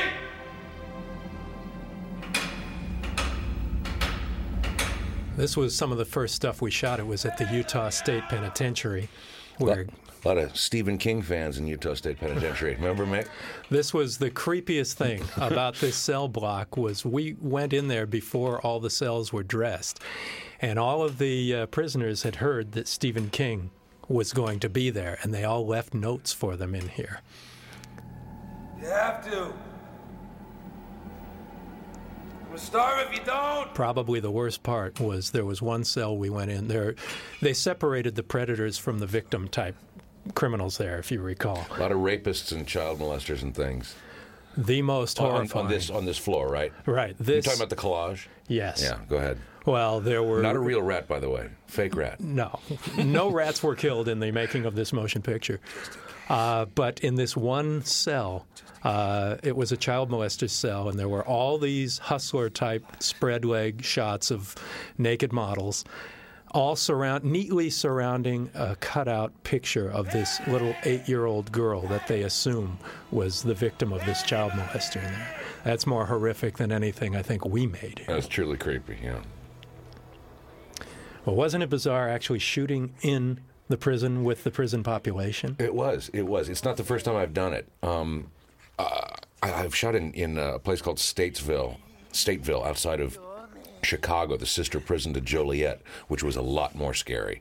Big violent offenders as opposed to kind of fat white guys from Utah. So I was very casual in Utah, wasn't it? Were you among the population there as well? Oh, yeah. That was really horrifying. Well, this was the first 3 days of real production. The first thing we shot, actually, was the Flu Buddy commercial. But the real production involving all the cast and everything was in the Utah State Prison. And the death row, where Ray Walston dies, was a real death row, and where over 90 criminals had been executed, including Gary Gilmore. Uh-huh. All of them had Here's one of my favorite guys. Trash Can Man. Love him. The first guy we ever read for the entire miniseries, and he blew us away. Matt Frewer. Hey, Trash! The great Matt Frewer. The great Matt Frewer. Who's there? People who play with fire. So what was your reaction when you first... I mean, I know you were a big Stephen King fan. You Huge. really wanted to be part of this. Yeah. But when you got that 20-pound block of script... I was just so happy after seeing some of the other Stephen King adaptations, especially for television. I was just so happy to see how true it was to the novel, particularly that Stephen had written every word of it himself, and that was where your attention went, not only in the directing but also largely in the casting. There were some really strange casting choices made in some other Stephen King material, which shall remain nameless. But you know what I mean? I was just so thrilled to see, as one by one everybody came on board. I was like, oh, perfect. You came in for the part of Lloyd. Is that the one part you were most interested in? You wanted to do Flag, didn't you? I wanted to do Flag, and you and everybody else sort of let me know. I said, well, we're sort of going for some bigger fish. We're talking to Chris Walken. We're talking to... James Woods. Jimmy Woods. Who was the other guy, too? The guy from Wild at Heart. Jeff Goldblum. They were all the scary people we guy, talked about. The Wild at Heart guy. Willem Dafoe. Yeah, you were talking to him. I said, okay, well, shoot, I understand. I said, well, if you don't get those guys, let me know. And then I heard that you guys were talking to Jamie. Yep. And Jamie really wasn't a King fan. And he called me and goes, I don't know from Stephen King. They don't want to pay me, blah, blah, blah. I said, if you don't do this part, I'm going to come over there and kick your ass, personally. And he said, really? I said, Jamie, please. And he was fabulous. He was fantastic. Interesting thing about that final tank that blows up in the oil field here. That's a miniature. We built that tank. Really? Yeah, that tank is only about 12, 15 feet tall. Wow.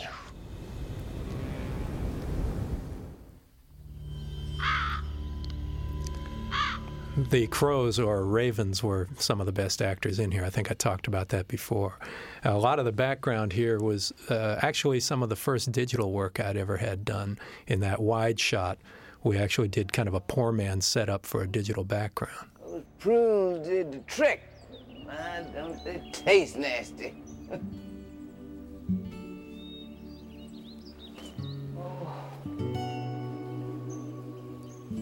Once in every generation, the plague shall fall among them. That's what it says in the book. Seems like you maybe went a little too far this time. No. Rats in the corn loft.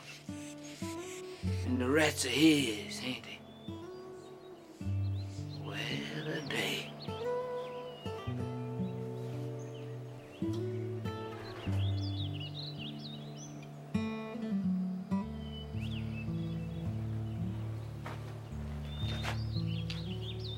Feel them coming in my direction. Some of them will be going on to him, won't they?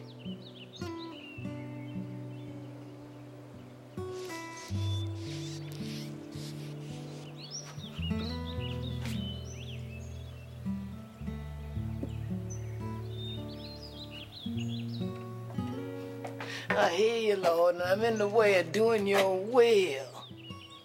But I don't much like it. I'm 6 years old. Seems a mite long in the tooth to be leading the children of Israel out of Egypt. Or the children of America into Colorado.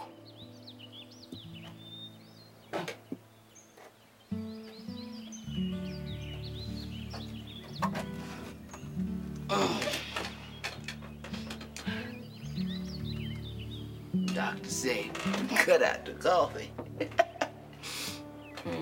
But I just have only 1 cup a day. I mean, 2 cups a day.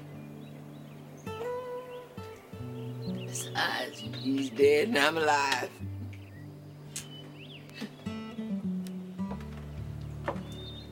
Oh, I do what you say, Lord. Don't I always? But even your own son prayed that the cup be taken from his lips. And I'm praying the same thing. Probably get about the same answer, too.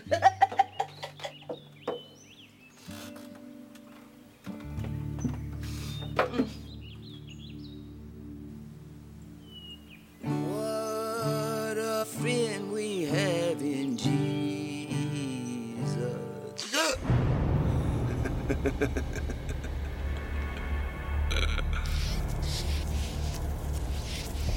I got the law to protect me. I ain't scared of the likes of you. I think you lie, old man. Get thee in, slow spirit. Turn them away if they come, Mother. Take my advice. Turn them away. What a friend we have in Jesus. Oh, our sins. Your blood is in my fists, Mother. What a privilege to carry. Pretend to God in prayer.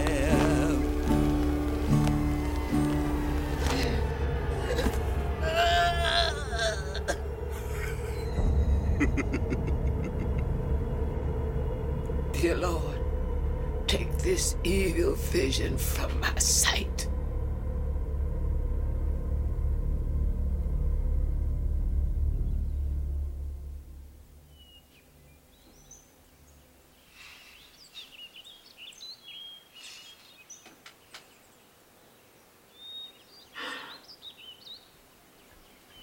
If it's your will to bring him on, God, better do it before I lose my guts. Amen. I think that one of my favorite characters in the novel, The Stand, was Lloyd Henry, and one of my favorite actors is Miguel Ferrer, and it was terrific to get him to play Lloyd, to find out that he was a fan of the book and that he wanted to work in the movie. In fact, when we talked to him about it, I remember him coming into the office where we were doing casting and that sort of thing and saying, "Who do I have to blow to play Randall Flagg?" And we just kind of laughed. We really didn't want him to play Randall Flagg because people know that Miguel Ferrer is Miguel Ferrer. They may not know him by name, but they know his face because he's been around. And my feeling, and I kind of foisted this on Mick a little bit, was that whoever played Randall Flagg should be somebody that the audience wasn't terribly familiar with. That is, I didn't want people to be saying, "Oh, there's Miguel Ferrer playing the most evil villain in the history of film," or "There's Alan Alda playing the devil," or "Oh, look, it's Elliot Gould and he's being a bad guy this time." You look like caca. I wanted to find somebody that we didn't know and somebody that possibly would make the ladies' hearts go pity-pat. I wanted somebody that looked almost like one of the heroes in the, if you've ever seen the Sweet Savage Love paperback romances, I wanted a look that was sort of like that. But there are a lot of stories built into the Stand, and I was kind of fascinated with all of them. And Lloyd's story interested me in particular. Lloyd is this small-time criminal who is taken in by a much more homicidal and much more dangerous and, frankly, much more unlovely character than he, Polk, who's killed. And Lloyd ends up in jail. And the reason, what interested me, I think, here, terrible, horrible idea would be, suppose a plague like this happened, and suppose you were immune. That would be a great thing. But then suppose that you were locked up, and all your co-prisoners died. You probably wouldn't care so much about that, but if your jailers died too, and if they didn't come along and let you out, then you would be forced to scratch out the last few unspeakable days of your life behind bars as you slowly starve to death. So that I had a really wonderful time with Lloyd and him getting a piece of his cod and killing a rat, breaking its back while it nibbled away at a previously deceased cellmate, and then hooking the rat over into his own cell and saying, "I'm going to keep this just in case." Now, obviously, TV, even the long-form TV, it's a case of balancing things out. The novel for television giveth in terms of length, but it also taketh away in terms of explicitness. For me, that's not always a bad thing. I have a tendency to be very lazy and to go for the gross out. I know that that's a quick shortcut to the, well, we won't say to the audience's heart, but certainly it's a shortcut to their gag reflex, if you know what I mean. But in a lot of cases on TV, the gross out is just not possible. Every now and then, you can get a good, yucky thing in there. For instance, we do have a quick shot of the rat in Lloyd's cell, and we can see that somebody has been nibbling it, but you can't really get down and dirty the way that you could in the book, where you actually see Lloyd picking up that rat by its front paws and its back paws and just sinking his teeth into that rat's belly and working them through the fur to the meat underneath. And obviously that's a really gruesome thing, but I'm sure that under the circumstances, you just tell yourself it was chicken and go ahead anyway. So I missed that, but I thought that Henry gave a great performance. And one of the nice things, I talked a little bit earlier about how you have to try and love all your characters. It's maybe a little bit easier to love a Mother Abigail or a Stuart Redmond or Franny Goldsmith than it is to love a Lloyd Henreid. And yet we can see that he's also our representative in the story. His fears are our fears. His desire to please the man who's saved him from a terrible death are our desires. And also, he's a loser who's been given the chance to be something greater than himself. And he takes it, and he's loyal to the end. You have to give him that. And here we see Larry and Nadine getting ready to go into the tunnel.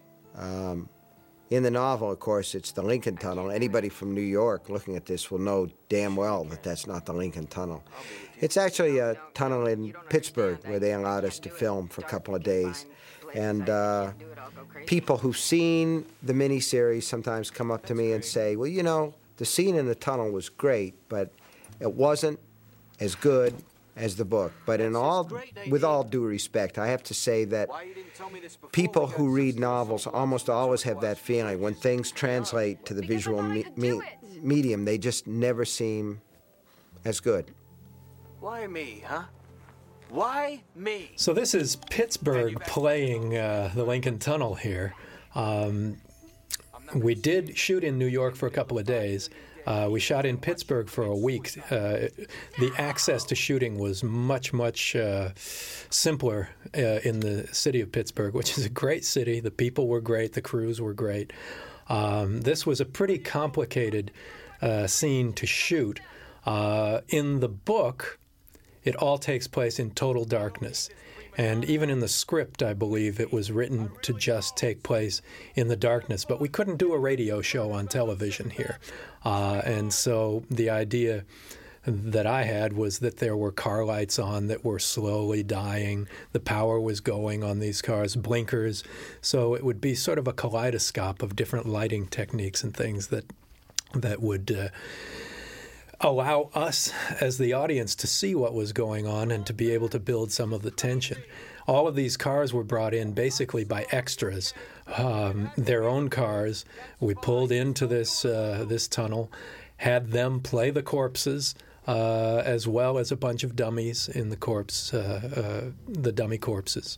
But it was a pretty complicated scene, and people would constantly ask me when I told them I was making The Stand, well, what about the Lincoln Tunnel scene?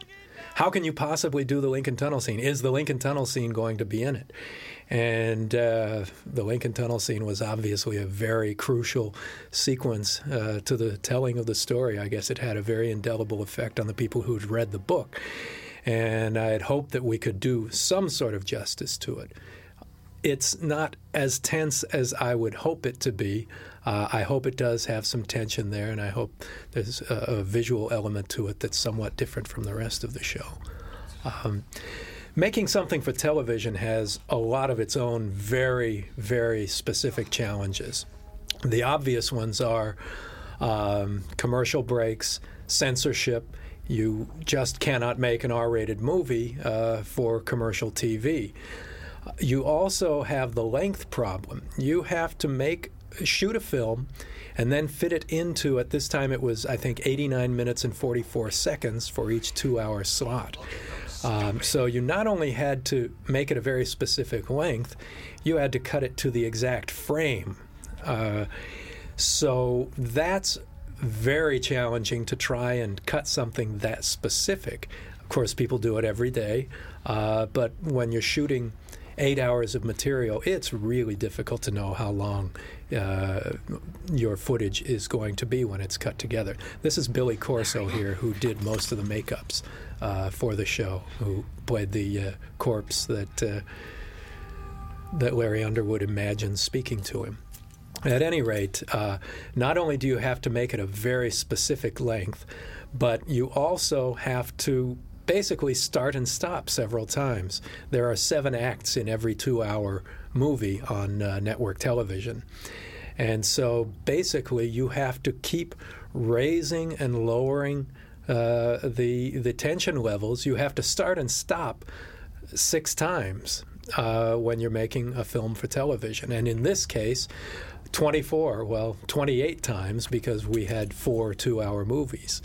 So a lot of things like that are specific to television and are antithetical to raising tension and fear, which is something people expect from a Stephen King story.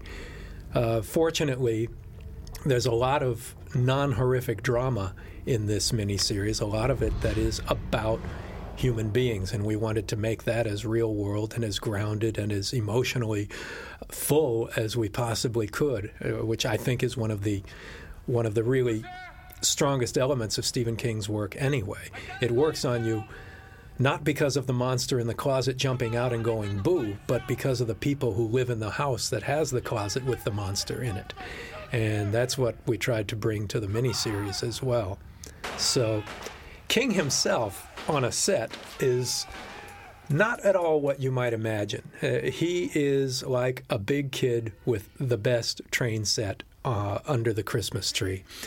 He jokes, he's goofy, he's funny, he plays, and he's just one of the most remarkable people you could ever hope to meet. Aside from being incredibly intelligent and literary and intellectual and talented, he loves to play his guitar and play classic rock songs and sing songs with his band and the like, and he's just an incredibly supportive and magnetic personality to have around when you're shooting. You need as much positive input as you can get, and Steve is a great source of that. He's also somebody I can only refer to as Steve. Once anybody meets him and gets to know him, to call him Steven feels pretentious. Right, Pat? I remember when he came into the cutting room for the first time, and I really got a chance to spend time with him. He came over with his wife, Tabby, and he introduced himself as Steve King, and he immediately asked where the coffee was and went out to the coffee machine and brought it back for me and my assistant, Donna Donato. I mean, he's very unpretentious, and it's not forced with him. He's just a great guy. I was very fortunate to have worked with him. I love him. Yeah, when I first saw him in New York, when we went there to do the... Actually, I think it was to discuss Sleepwalkers. Yeah, I was screening Sleepwalkers for him there. There he was with his blown-out sneakers, his torn T-shirt, just his ripped jeans, in a burger diner in Manhattan, and no one would have looked twice at him except for that famous face and that 6'5" frame or whatever it is. Jersey never smelled so good.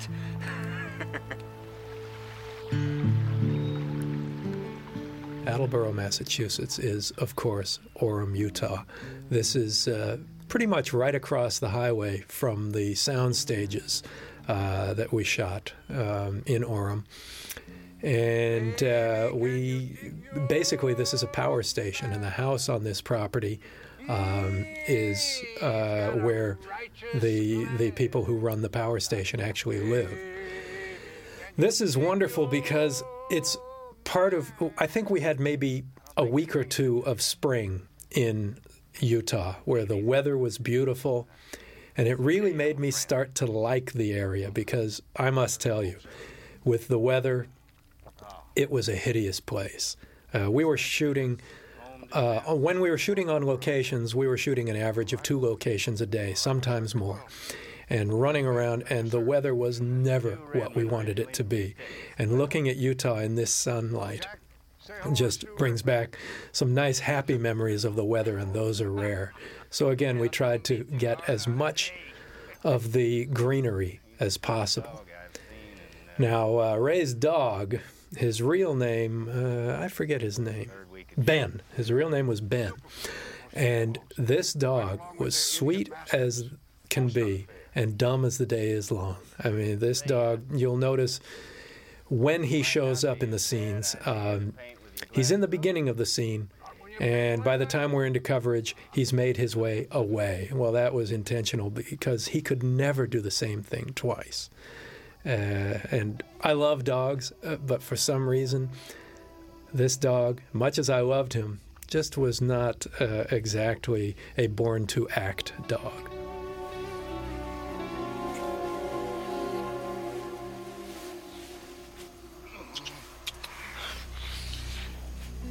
This was a very difficult to shoot scene for a number of reasons. Obviously, the sensitivity of playing an intimate scene between actors.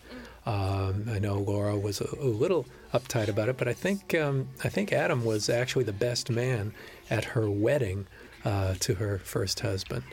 Add that to the silk of the sleeping bags constantly getting in the way of the dialogue, and it was a bit of a challenge. I mean, the whole thing was a challenge. We were shooting so much footage. We were shooting as much as 11 pages in a day of script. And all of this was going back. I would be sending the material to my editor in New York. And basically at the end of every day, I would look at the dailies and give my notes into a tape recorder. My assistant would type them up, fax them to Pat, and Pat would try and work from them. But he's getting footage from 2 or 3 different scenes in a day, some days finishing out. So it had to be really a complex situation for you. Well, it was, but it was complex, as I said before, because the Avid wasn't as developed as it is now. We didn't have as much memory, so I had to kind of wait for a lot of scenes to get all the coverage. And once I got it, I could put them together. But well, with an 8-hour project like this, you're getting scenes that don't tie together at all. These are scenes from hour 1, hour 8, hour 3, so you couldn't really build the momentum until it was all complete. I know, and I wasn't sure if I was confusing you either by sending you all this cut material because it was all over the map. Of course you were. It was, well. Oh, my God. Thank you. I love to really see the faces nice and close for scenes like this where there's a lot of silence and just see what's going on behind the eyes.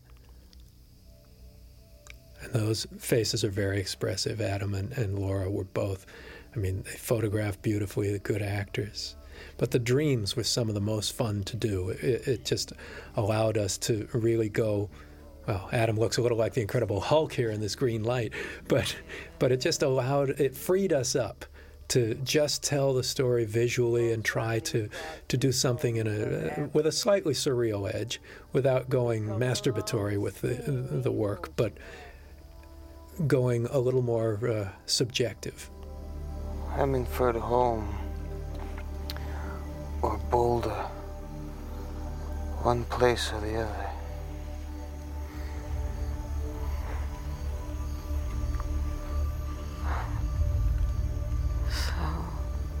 Of course, inside this tent was back on our stage in Utah, and here we are. This, I believe, is the last shot of the show, the last thing we shot. And we spent all night out in the Valley of Fire in Nevada here. And in a couple of these angles, you can see a little bit of sunlight just creeping in to the sand dunes there. It's very, very hot. And we had a large silk set up to reflect the sunlight, and it was just covered with insects. There, this is the shot. You can see the sun hitting the sand dunes in the background. But it was probably 110 degrees, even though it was 5 in the morning. And just so difficult fighting the light. That's the problem with working on location as well, is that you have to fit your scenes into the daylight or lack of it. If you're shooting night scenes, you're going to lose the night. If you're shooting day scenes, you're going to lose the day. And it takes a really good production team to be able to keep everything on track like that.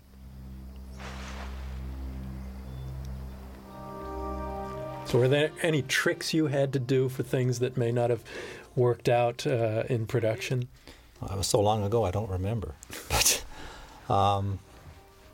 the thing I wanted to add to what you just said was that it was, we had winter, we had blizzards we had to fight through, we had hot summer desert that we had to have. It was written into the script, and spring, as you see right here, and it was everything was covered in this. The problem with Utah, too, was that it was the worst winter for the last 100 years. We planned on being in the soundstage for the first month and shooting all of the interiors that we had to do there, and then we'd go outside and it would be spring. Well, spring never came. We had, like I said, a week, maybe 2 at the most, of nice weather out of the entire 6 months that we spent in the beautiful state of Utah.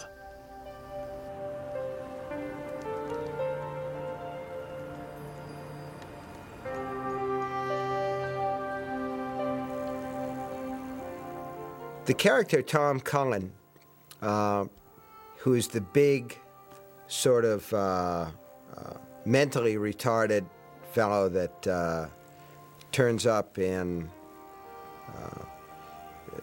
Oklahoma and becomes Nick Andros' friend, is actually based on somebody that my mother worked with. My mother was a mental health aide at a facility in Maine, and her job was housekeeper, but she had these sub-housekeepers who were in the institution, and she had this one woman that I really liked, who is very large, and it seemed like her skirt was always crooked. She'd have one side of it pulled way up about to her rib cage and the other down over her hip bone, so the hem of it always hung at this like 45-degree slant. And her name was Ellen, only she would shake your hand in this very businesslike way and say, "Hi, my name is Ellen, M-O-O-N. That spells Ellen." And I thought to myself, from the time that I met her, that I would love to put her in a story. And I never really did, but Tom Cullen just sort of walked on in the stand, and I loved his penchant for building little tableau out of mannequins, and when everybody ends up in Boulder, he's able to decorate his house. And if every character is in part the person who makes that character up or invents the character, I thought to myself, I would love to have a house like that was decorated with stuffed animals and fire plugs and mannequins and all that other stuff. But I particularly liked bringing him into contact with Nick, because, and Tom says this at one point, he says, you can't talk and I can't think. Certainly he can think, but he can't read. So their ability to communicate is really, really limited, and yet they become good friends. Tom is a case of a character walking into the book and fulfilling a purpose that I did not foresee. I don't work from an outline. I generally sit down every day and just see where the story's going. I usually have some sort of a vague idea of where things will turn out. But I certainly had no sense of the pivotal role that Tom Cullen would play in the end of the book. And Bill Fagerbakke, who was in Coach, walked in when we were casting the part and immediately became Tom Cullen. There was no question. I thought that I'd never seen a character spring so completely out of the pages of a book and just appear in front of me. And I just loved his enthusiasm, and I loved the way he connected with the character. It was fantastic. And like Gary Sinise, he has this kind of sense of open Americanness that seemed to suit the theme of the book as well. Yes. They up and went to Kansas City. This is one of my favorite moments in the show. Always makes me emotional, made me emotional doing it. Just reading his lips. I have a Down syndrome sister, so it was really important to me to play Tom Cullen as real. And Bill did just such a great job. I had never seen Coach and had never really known Bill's work until he came in and read for us. And it was so sweet and so emotional. And people who have mental challenges sometimes are real funny and know it. And the sense of humor that comes out can be so real and so sweet and so really lovely that Bill really got it. And it was great to be able to work with a character like that because I'd experienced it firsthand in my own family and know that you don't have to be very serious about the subject, that you can have some fun with it as well as the emotional stuff. But the beautiful childlike stuff that Tom Cullen does is played so well between, and Rob playing off of him. That there's such a depth of a bond between them here that's so lovely that I love these moments.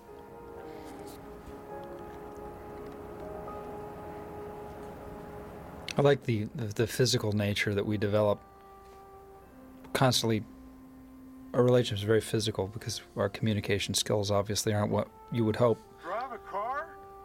So you notice we do a lot of touching, and it's also rare to see two guys doing that. It's a really wonderful, deep friendship.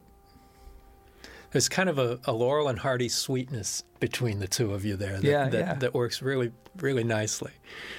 He copies you. He looks up to you. You do a gesture, and he does it too. It's really a good performance. I'll never forget reading M-O-O-N. That spells Tom Cullen. Reading that book, boy, that left. Once you read that, you never forget it. It really is a remarkable character. Yeah, you just see the word moon, and you think of The Stand. You absolutely do. At least I do. Now, an interesting thing about the shooting of this scene was that we shot it in Ogden, Utah, and that diner wasn't really a diner, and those shops weren't what they look like. Some of them were. But there's a bar there. And in that bar, everybody was going in, I guess, and cashing their Social Security or welfare checks and getting drunk. They stayed in the bar because they couldn't come out while we were shooting, and it just got louder and louder, and they were drunker and drunker. And trying to shoot a dead country that isn't dead was one of the most challenging things in the world. Planes go by, trains go by, cars go by. We're usually about 20 feet from cars or activity of some sort. And the world is supposed to have died. And it was so nearly impossible that there were times I wanted to shoot myself. We also had this was very near the city dump in Ogden, so we had a lot of seagulls that were very noisy, and before every shot, our prop man, Barry Franenberg, would fire off a shotgun of blanks, and the birds would fly away, and by the end of the shot, they'd be back. I love this one. I always thought he looked a little bit like the Jolly Green Giant in that light, I have to say.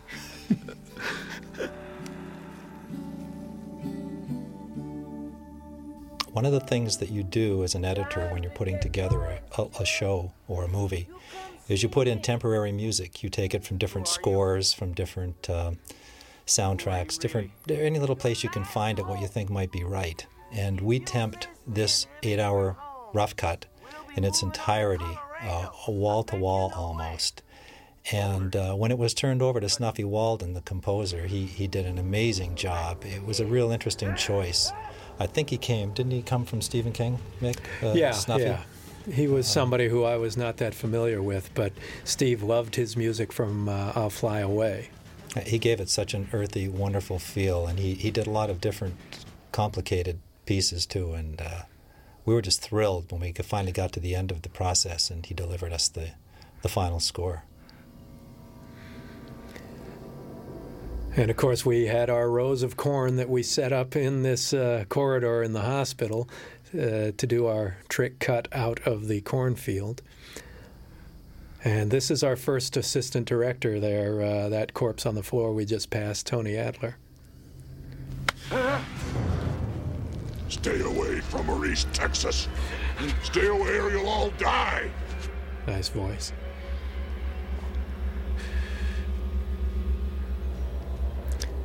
The main problem, though, is in something this size, again, is the continuity of the movie. To know where it's going, what comes before what you're shooting, what comes after what you're shooting, what its context is, just the level you're trying to attain, the volume, the intensity, because everything is just one little block in the puzzle. So keeping that in mind was the most difficult thing for everybody involved. It helps to have great continuity. It helps to have great editing.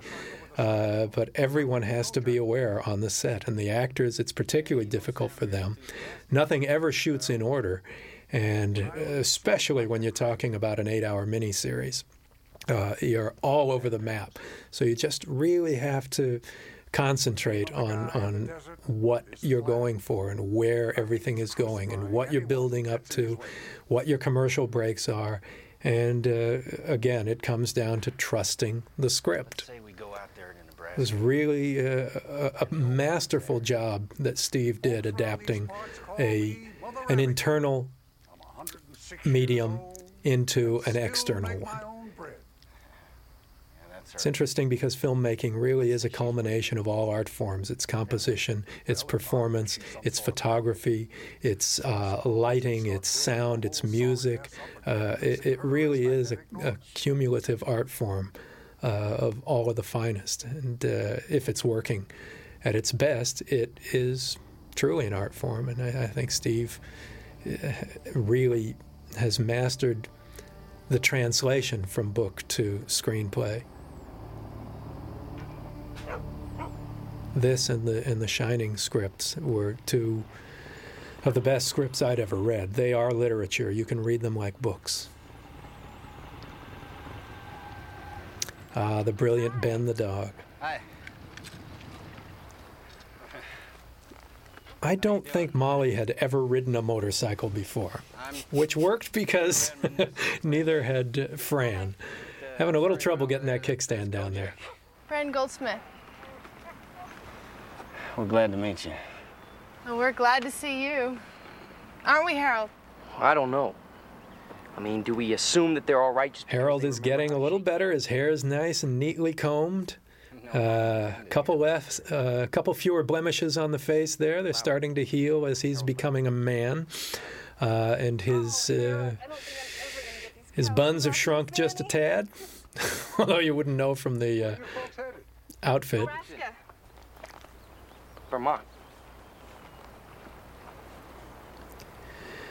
Another reason we were able to make the 100-day schedule work was because we constantly carried Steadicam and a crane with us. We had it for the whole shoot, except when we were on the stage, we didn't have the crane. But we were able to do setups that would be very difficult to do if you were putting it on dolly track. And we wanted it to constantly be moving and constantly to have it an almost dreamlike floating quality. And that was something Mark Moore, our Steadicam operator, did a fantastic job. And putting the hothead on the crane allowed us to do multiple setups that we could control remotely and get them and make our days, particularly in the exterior work like this was pretty helpful. And again, I can't tell you how good it feels to see this outside in shirt sleeves, to see the greenery, to see what I remember as very warm, comfortable days because they were so few.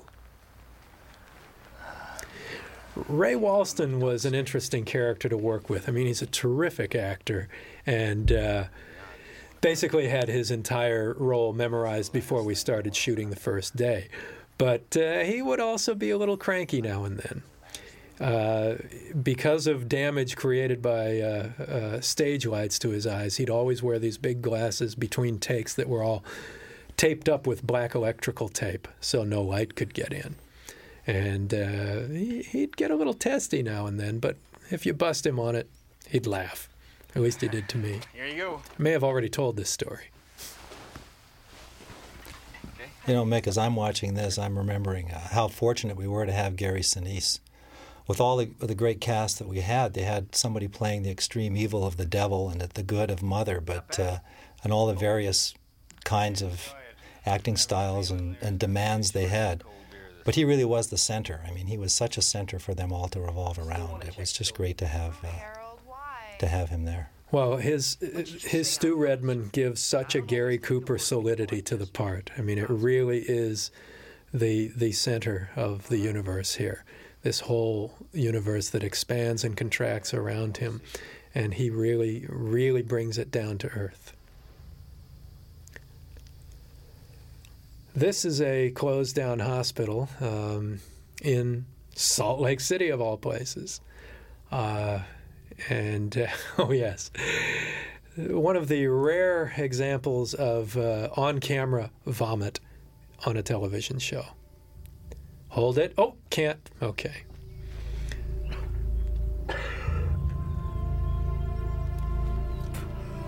Reminds me a little of Mr. Creosote in The Meaning of Life, but...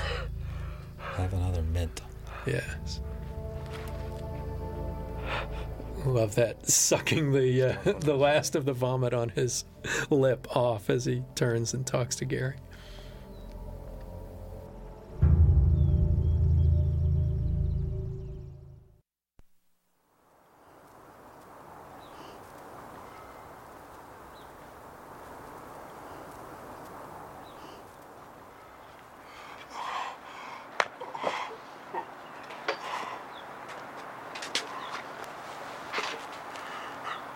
You was right. I never should have eaten all them apples. Laws, no.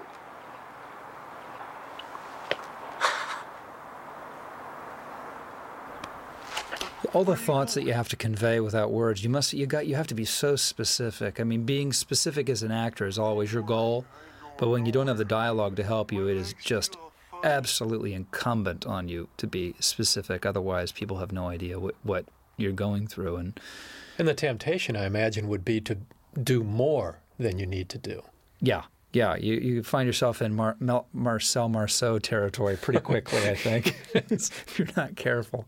This was a fun location. I always like closed down places where you can shoplift stuff and nobody's ever going to say anything. So, I got some pockets full of Advil. Oh, yeah, and some Men in Skin Bracer. It's always, you never can get too much of that. No. I love the way I put it outside my wardrobe, as opposed to where you might actually need it. Now, Shawnee's introduction was interesting. She was ad-libbing some interaction with that dummy that was quite erotic, and there was a lot of pulse pounding going on as she was doing her little number with the female mannequin. That no longer exists in the show. It was not cut into it. And Shawnee actually has short hair and had a fall tacked in.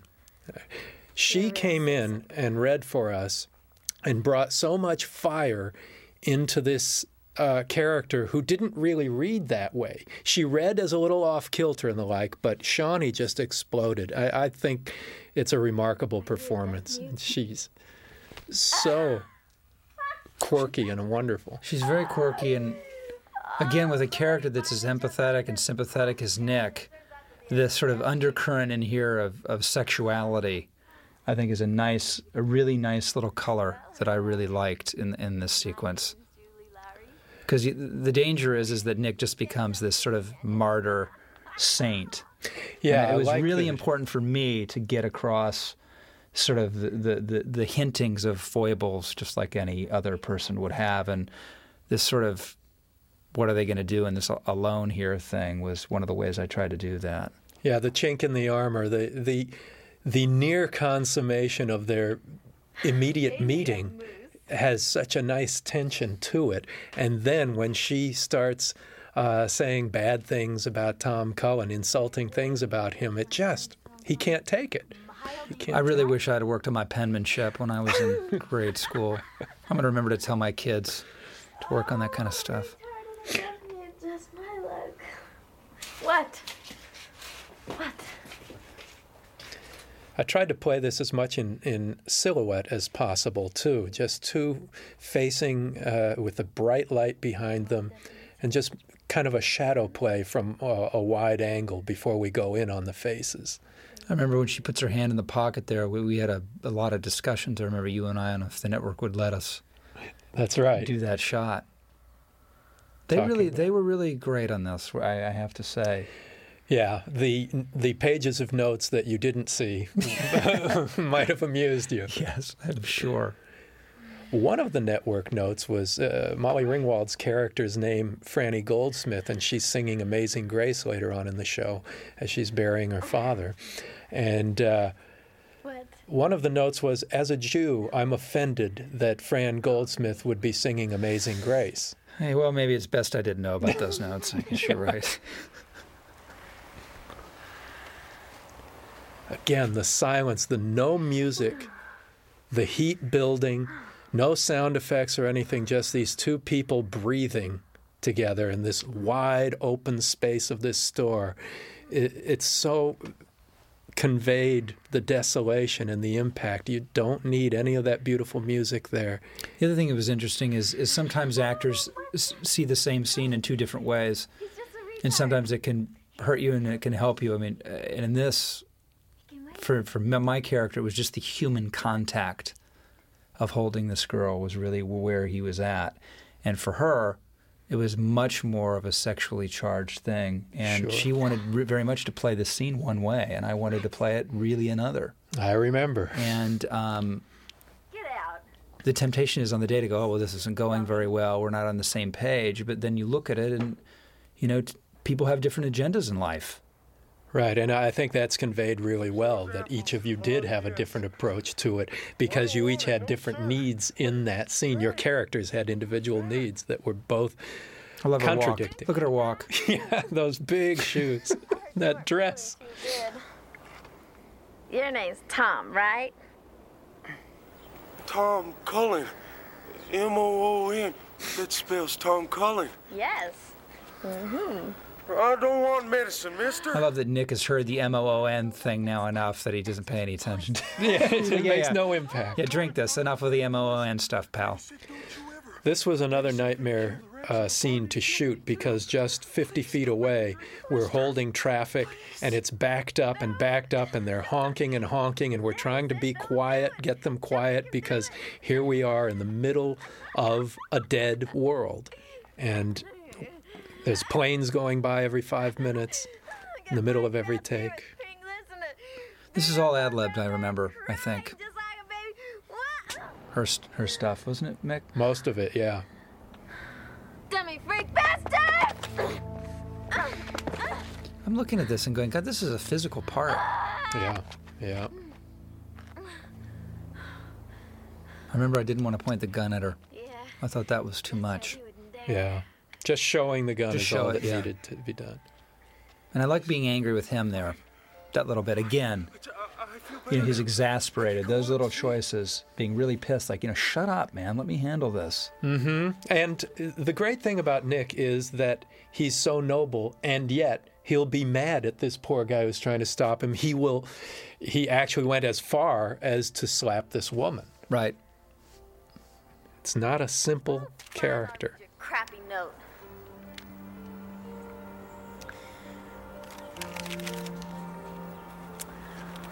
She's it was great just here. a joke, dummy. It's a joke.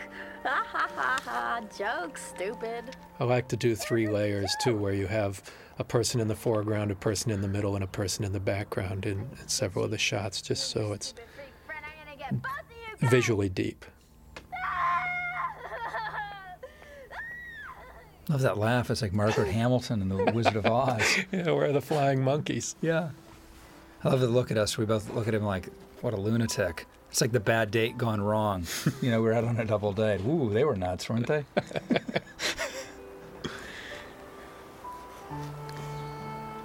One of the only ways we were able to make this show is that we carried a Steadicam with us for all 100 days of shooting and a crane for all 100 days, so we didn't have to set track.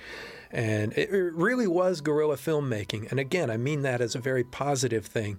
It challenged the ingenuity of the people making the film.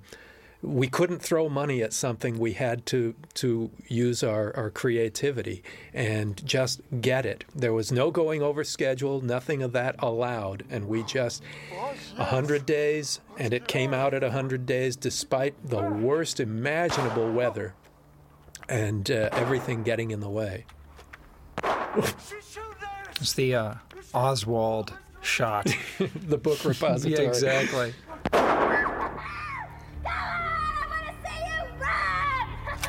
I'm not a big prop actor, I have to say. You know, it's like I can barely walk and talk at the same time. So, you know, getting that bike, watch me try to get the backpack on. I say I can't even get on the bike. So we cut away from him and cut back with him already on the bike. Yeah, exactly. I think it's actually the stunt man maybe on that bike. No, that's you. This is my favorite shot of the Nick and Tom scenes. Just this long lens with all the desolate heat coming up between the camera and the images, and these big, hopeful white clouds coming up in the background in a blue, blue sky. And Snuffy's guitar is just so eloquent. Snuffy Walden's an amazing composer. Just great. But look at that openness. Again, it's so hard to find those places that are shootable, where you can just have a wide open expanse, and you just want to see as much of the world as possible.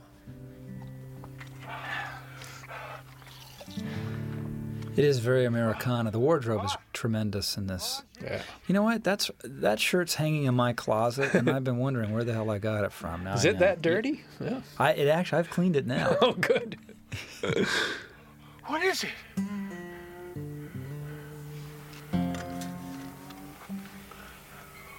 Oh, Mister, we gotta go. We gotta hide. What if that could be her?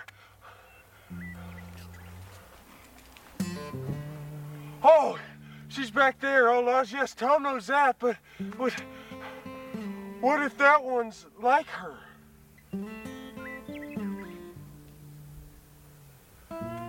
Yeah, I remember this time of year, it was starting to get really hot. Yeah, it was very near the end of the show. Like us? Or right? Certainly the end of our Utah experience, because 90% of Utah was snow or rain, or it was just really awful weather. The last 2 weeks we were there is when it started greening up and warming up and actually became quite beautiful. But boy, it was torture for a long time. It's weird as an actor working on a show like this where you're not in all of it. So I would come in and do sometimes one scene and get on a plane and go home, and I wouldn't see you again for 2 weeks. Yeah. And I'd show up and I'd go, Mick, how's it going? Well, when you were gone, we destroyed Las Vegas. We killed 300 people. And it's hard to get a sense of continuity sometimes working like that, but there's no other way around it, really. Well, even the shooting of it is incredibly difficult because you normally shoot out of context anyway, but when you're shooting 460 pages or 8 hours, shooting out of continuity, again, it comes back to trusting the script. Mm-hmm. It's so complicated and so difficult. Each scene has to be important unto itself and has to weave together. Peter Van Norden did a great job as Ralph, too. He was an actor who I was not that familiar with. He played a slimy lawyer in The Accused with Jodie Foster. And this is a totally different kind of role for him. Andros. M-O-O-N. I guess that spells Nick. Nick Andros, how you doing? I love that he didn't know my name until just now. Yeah, spend all this time together, crossing the line. Look at me, I'm going, that's enough. You can stop shaking my hand now, big fella.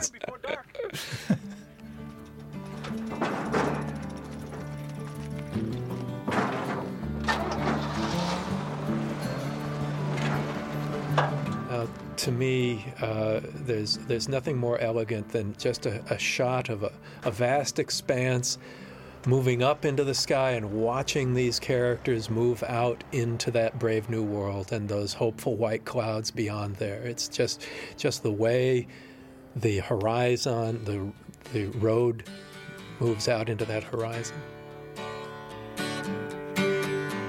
Yeah, don't you understand what I'm trying to say? Yeah, can't you feel the fear that I'm feeling today?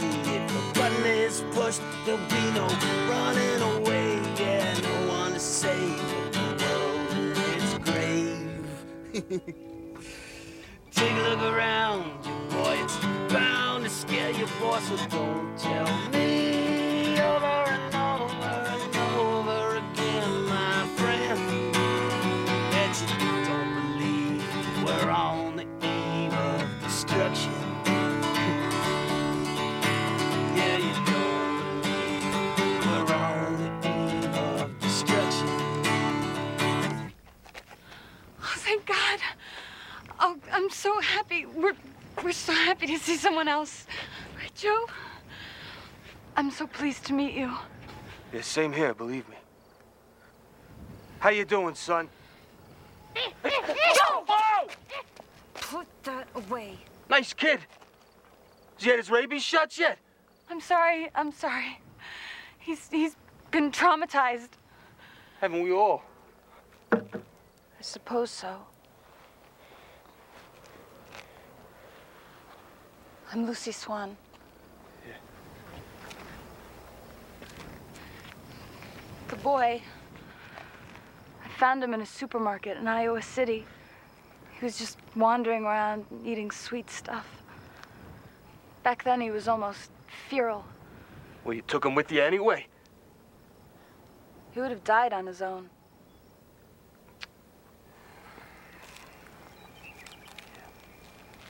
So what do you think happened here? I mean, you think it was lightning or, It started around dusk. It was a whole series of explosions on the west side of town where the tank farms are. And then later that night there was a wind, and by morning the rest of the city was gone. I'd say it was set. You think somebody deliberately burned Des Moines to the ground?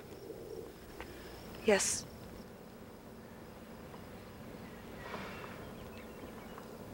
Who'd want to burn a whole city to the ground, for God's sakes?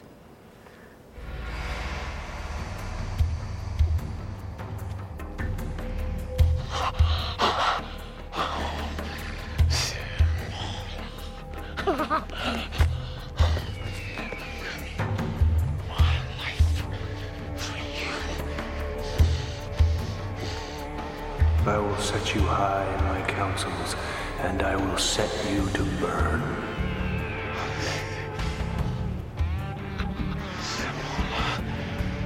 The city had its promise.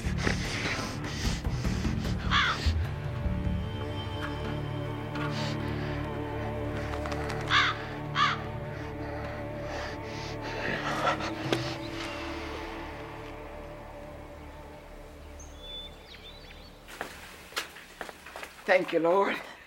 This is when they are coming to get me for me to join them, and I'm having to leave my house for the last time, but I'm trying to get this food together. Because we're going to eat first.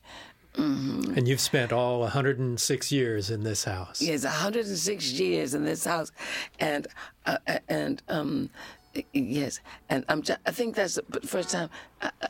I know this is my first meeting with this character. I think. Right, with Rob. Yes, yeah. And I love this scene because it said something to me. He says, It doesn't matter because he believes in you. But and when he says to me that he doesn't believe in God, and that thing, I love the line, when Mother Abigail says, she says, but that don't matter. That don't matter. He believes in you. And I've thought about that line has stuck with me in a very personal way. So somebody says, it doesn't matter if you're an atheist, an agnostic, it doesn't matter. You may not believe in divine power, but the divine power believes in you. And she laughs. Yeah. I love that. She's so delighted by it. Yes, the nervous that we puny human beings decide that we don't believe in God. Gina, that's not polite. Mayhap so, sweetheart. Mayhap so.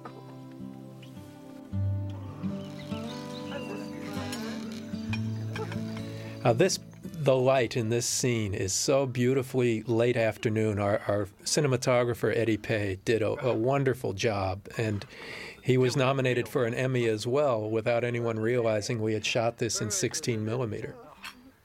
And I'm sure people didn't realize, again, that this is inside of a soundstage either. Yeah. With that damn phony corn.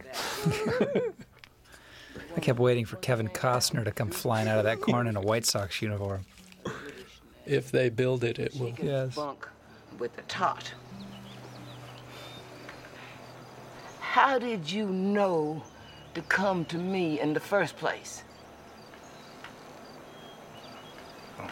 We dreamed of you, Mother. Actors are always, your training and your experience is to look in their eyes, obviously, and then in this, if you notice, a lot of times I'm looking at their mouths for the lip reading.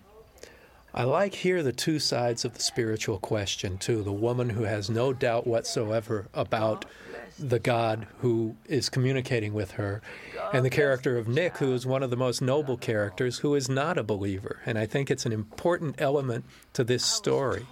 I think it's one of the reasons it connects with people in such a good way. For me, I had to accept the story as told and believe it and portray it in the most believable way. I'm not a religious person. I don't have a religious background, but I had to adopt a what-if attitude because the religion and the acceptance of the spiritual qualities are what the story revolves about. And King does have those feelings. And so it was really interesting. It's one of the great challenges of being a filmmaker when you're not writing the script yourself, of adopting someone else's philosophy for storytelling purposes. Yeah, and I love so much this fight she has she's always fighting with God, and arguing with him, but absolutely captive. It was a stunning kind of role to do. Particularly since it was so close in many respects to things I really do believe. You understand? and I love this childness, the childlike quality about this 106-year-old woman who's governed from voices and powers and spirits from beyond. I found that fascinating, And when she's getting ready to go, the scene where she's talking with the character that Rob Lowe does here. Nick, yeah. Nick, yes. And who can't speak. Now this scene makes me almost want to cry just to look at it. And when she's talking about her father, owning all the land, because that's really such a part of Black history. People don't really know it. I don't know in how many. I know in the South it was true, and it was true later too when they started moving west. The homesteaders, there were a lot of women there, Black women too, who they owned land because the men weren't there, and this was a whole. This was rooted in a truth and a reality, and that she had to leave this place, and was heartbreaking for me that she had to leave this place. And I found that such a hard scene to do. That was your first scene too. I didn't expect to do it so fast. Yeah. I didn't expect that to be the first scene I did, and I was unhappy with it. Like I was unhappy with myself in the scene, maybe because I hadn't settled into the character. I hadn't settled into the job itself with the people and the characters, and it was I found it one of the most difficult days I've had as an actor, to get to this moment just before she's getting ready to leave her house, when she's talking to Nick, and to this stranger, when she has to leave this place where she's been all her life. And all that is a part of history, really a part of history, and part of people's history that I know too, right here in California, or where Disney is, that always belong to black people, I understand, out in many regions in this country. And so I thought about that, and thought about the realities of getting on a wagon and leaving someplace where you've been all your life for the last time. You fix the meal, you leave the food, and you go. And knowing that she's following this God, this hard God, because she was disappointed that God made her do this thing. If that's what my recollection of the script is, that she was really. If she had had her way, she'd have given God a piece of her mind. Yeah, well, and she gets mad at him. She gets mad, and she goes, and that moment when she's saying goodbye to the house. Yeah. Well, the things like that. See, when I think about things like that, that really touches me very much. It's such an emotional. Oh yes, part. It was and it's not too unlike the way things might go. Even as I sit here now, I feel Mother Abigail kind of creeping into me as I talk about her. Oh, good. Boulder, here we come. Hee-haw!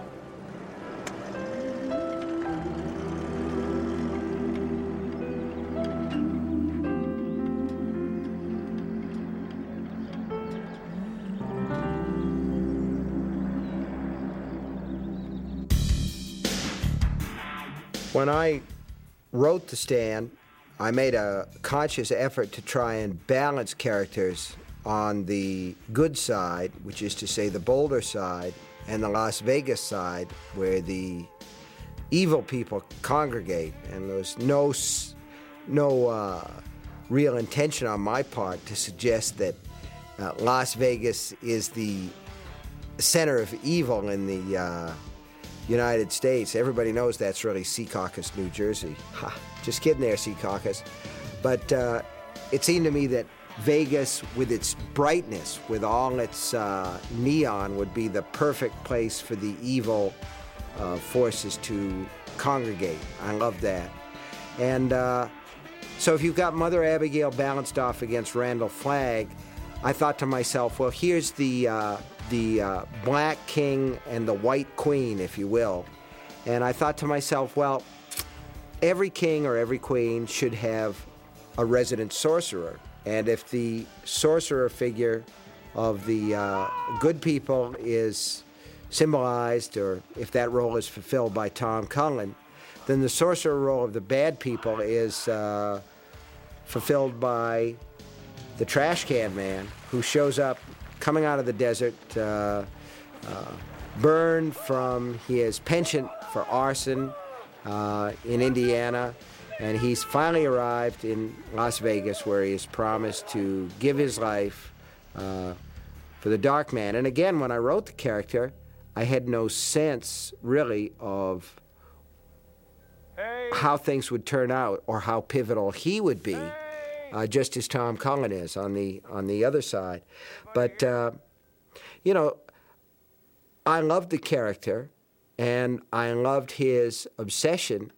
My mother used to tell me a story when she was alive about a boy named Freddie who lived in Scarborough, where she grew up. And Freddie used to light fires in people's mailboxes. He would wait until the mailman went by in his little cart, and then he would run up to the mailbox and look inside, and if there was letters and things inside, he would light them on fire and then run down to the next mailbox. And he became the basis for the Trash Can Man, who loves to light fires. He's just your basic firebug who shows up in Las Vegas. And if there's one thing that any self-respecting demon who would like to become the emperor of America needs, it's a firebug, particularly one who can sniff out weapons, and certainly the Trash Can Man's able to do that.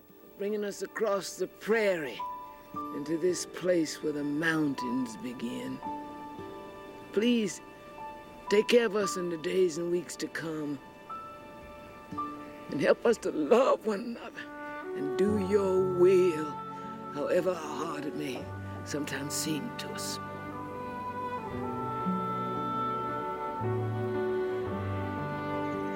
Tom! Tommy, come look! What is it, Gina? A parade! Come on up and look! Gosh, it is.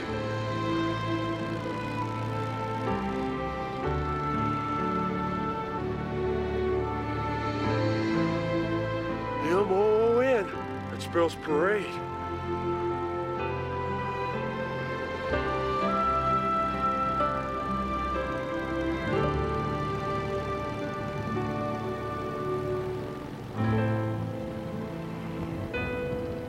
Help us to be true, dear Lord.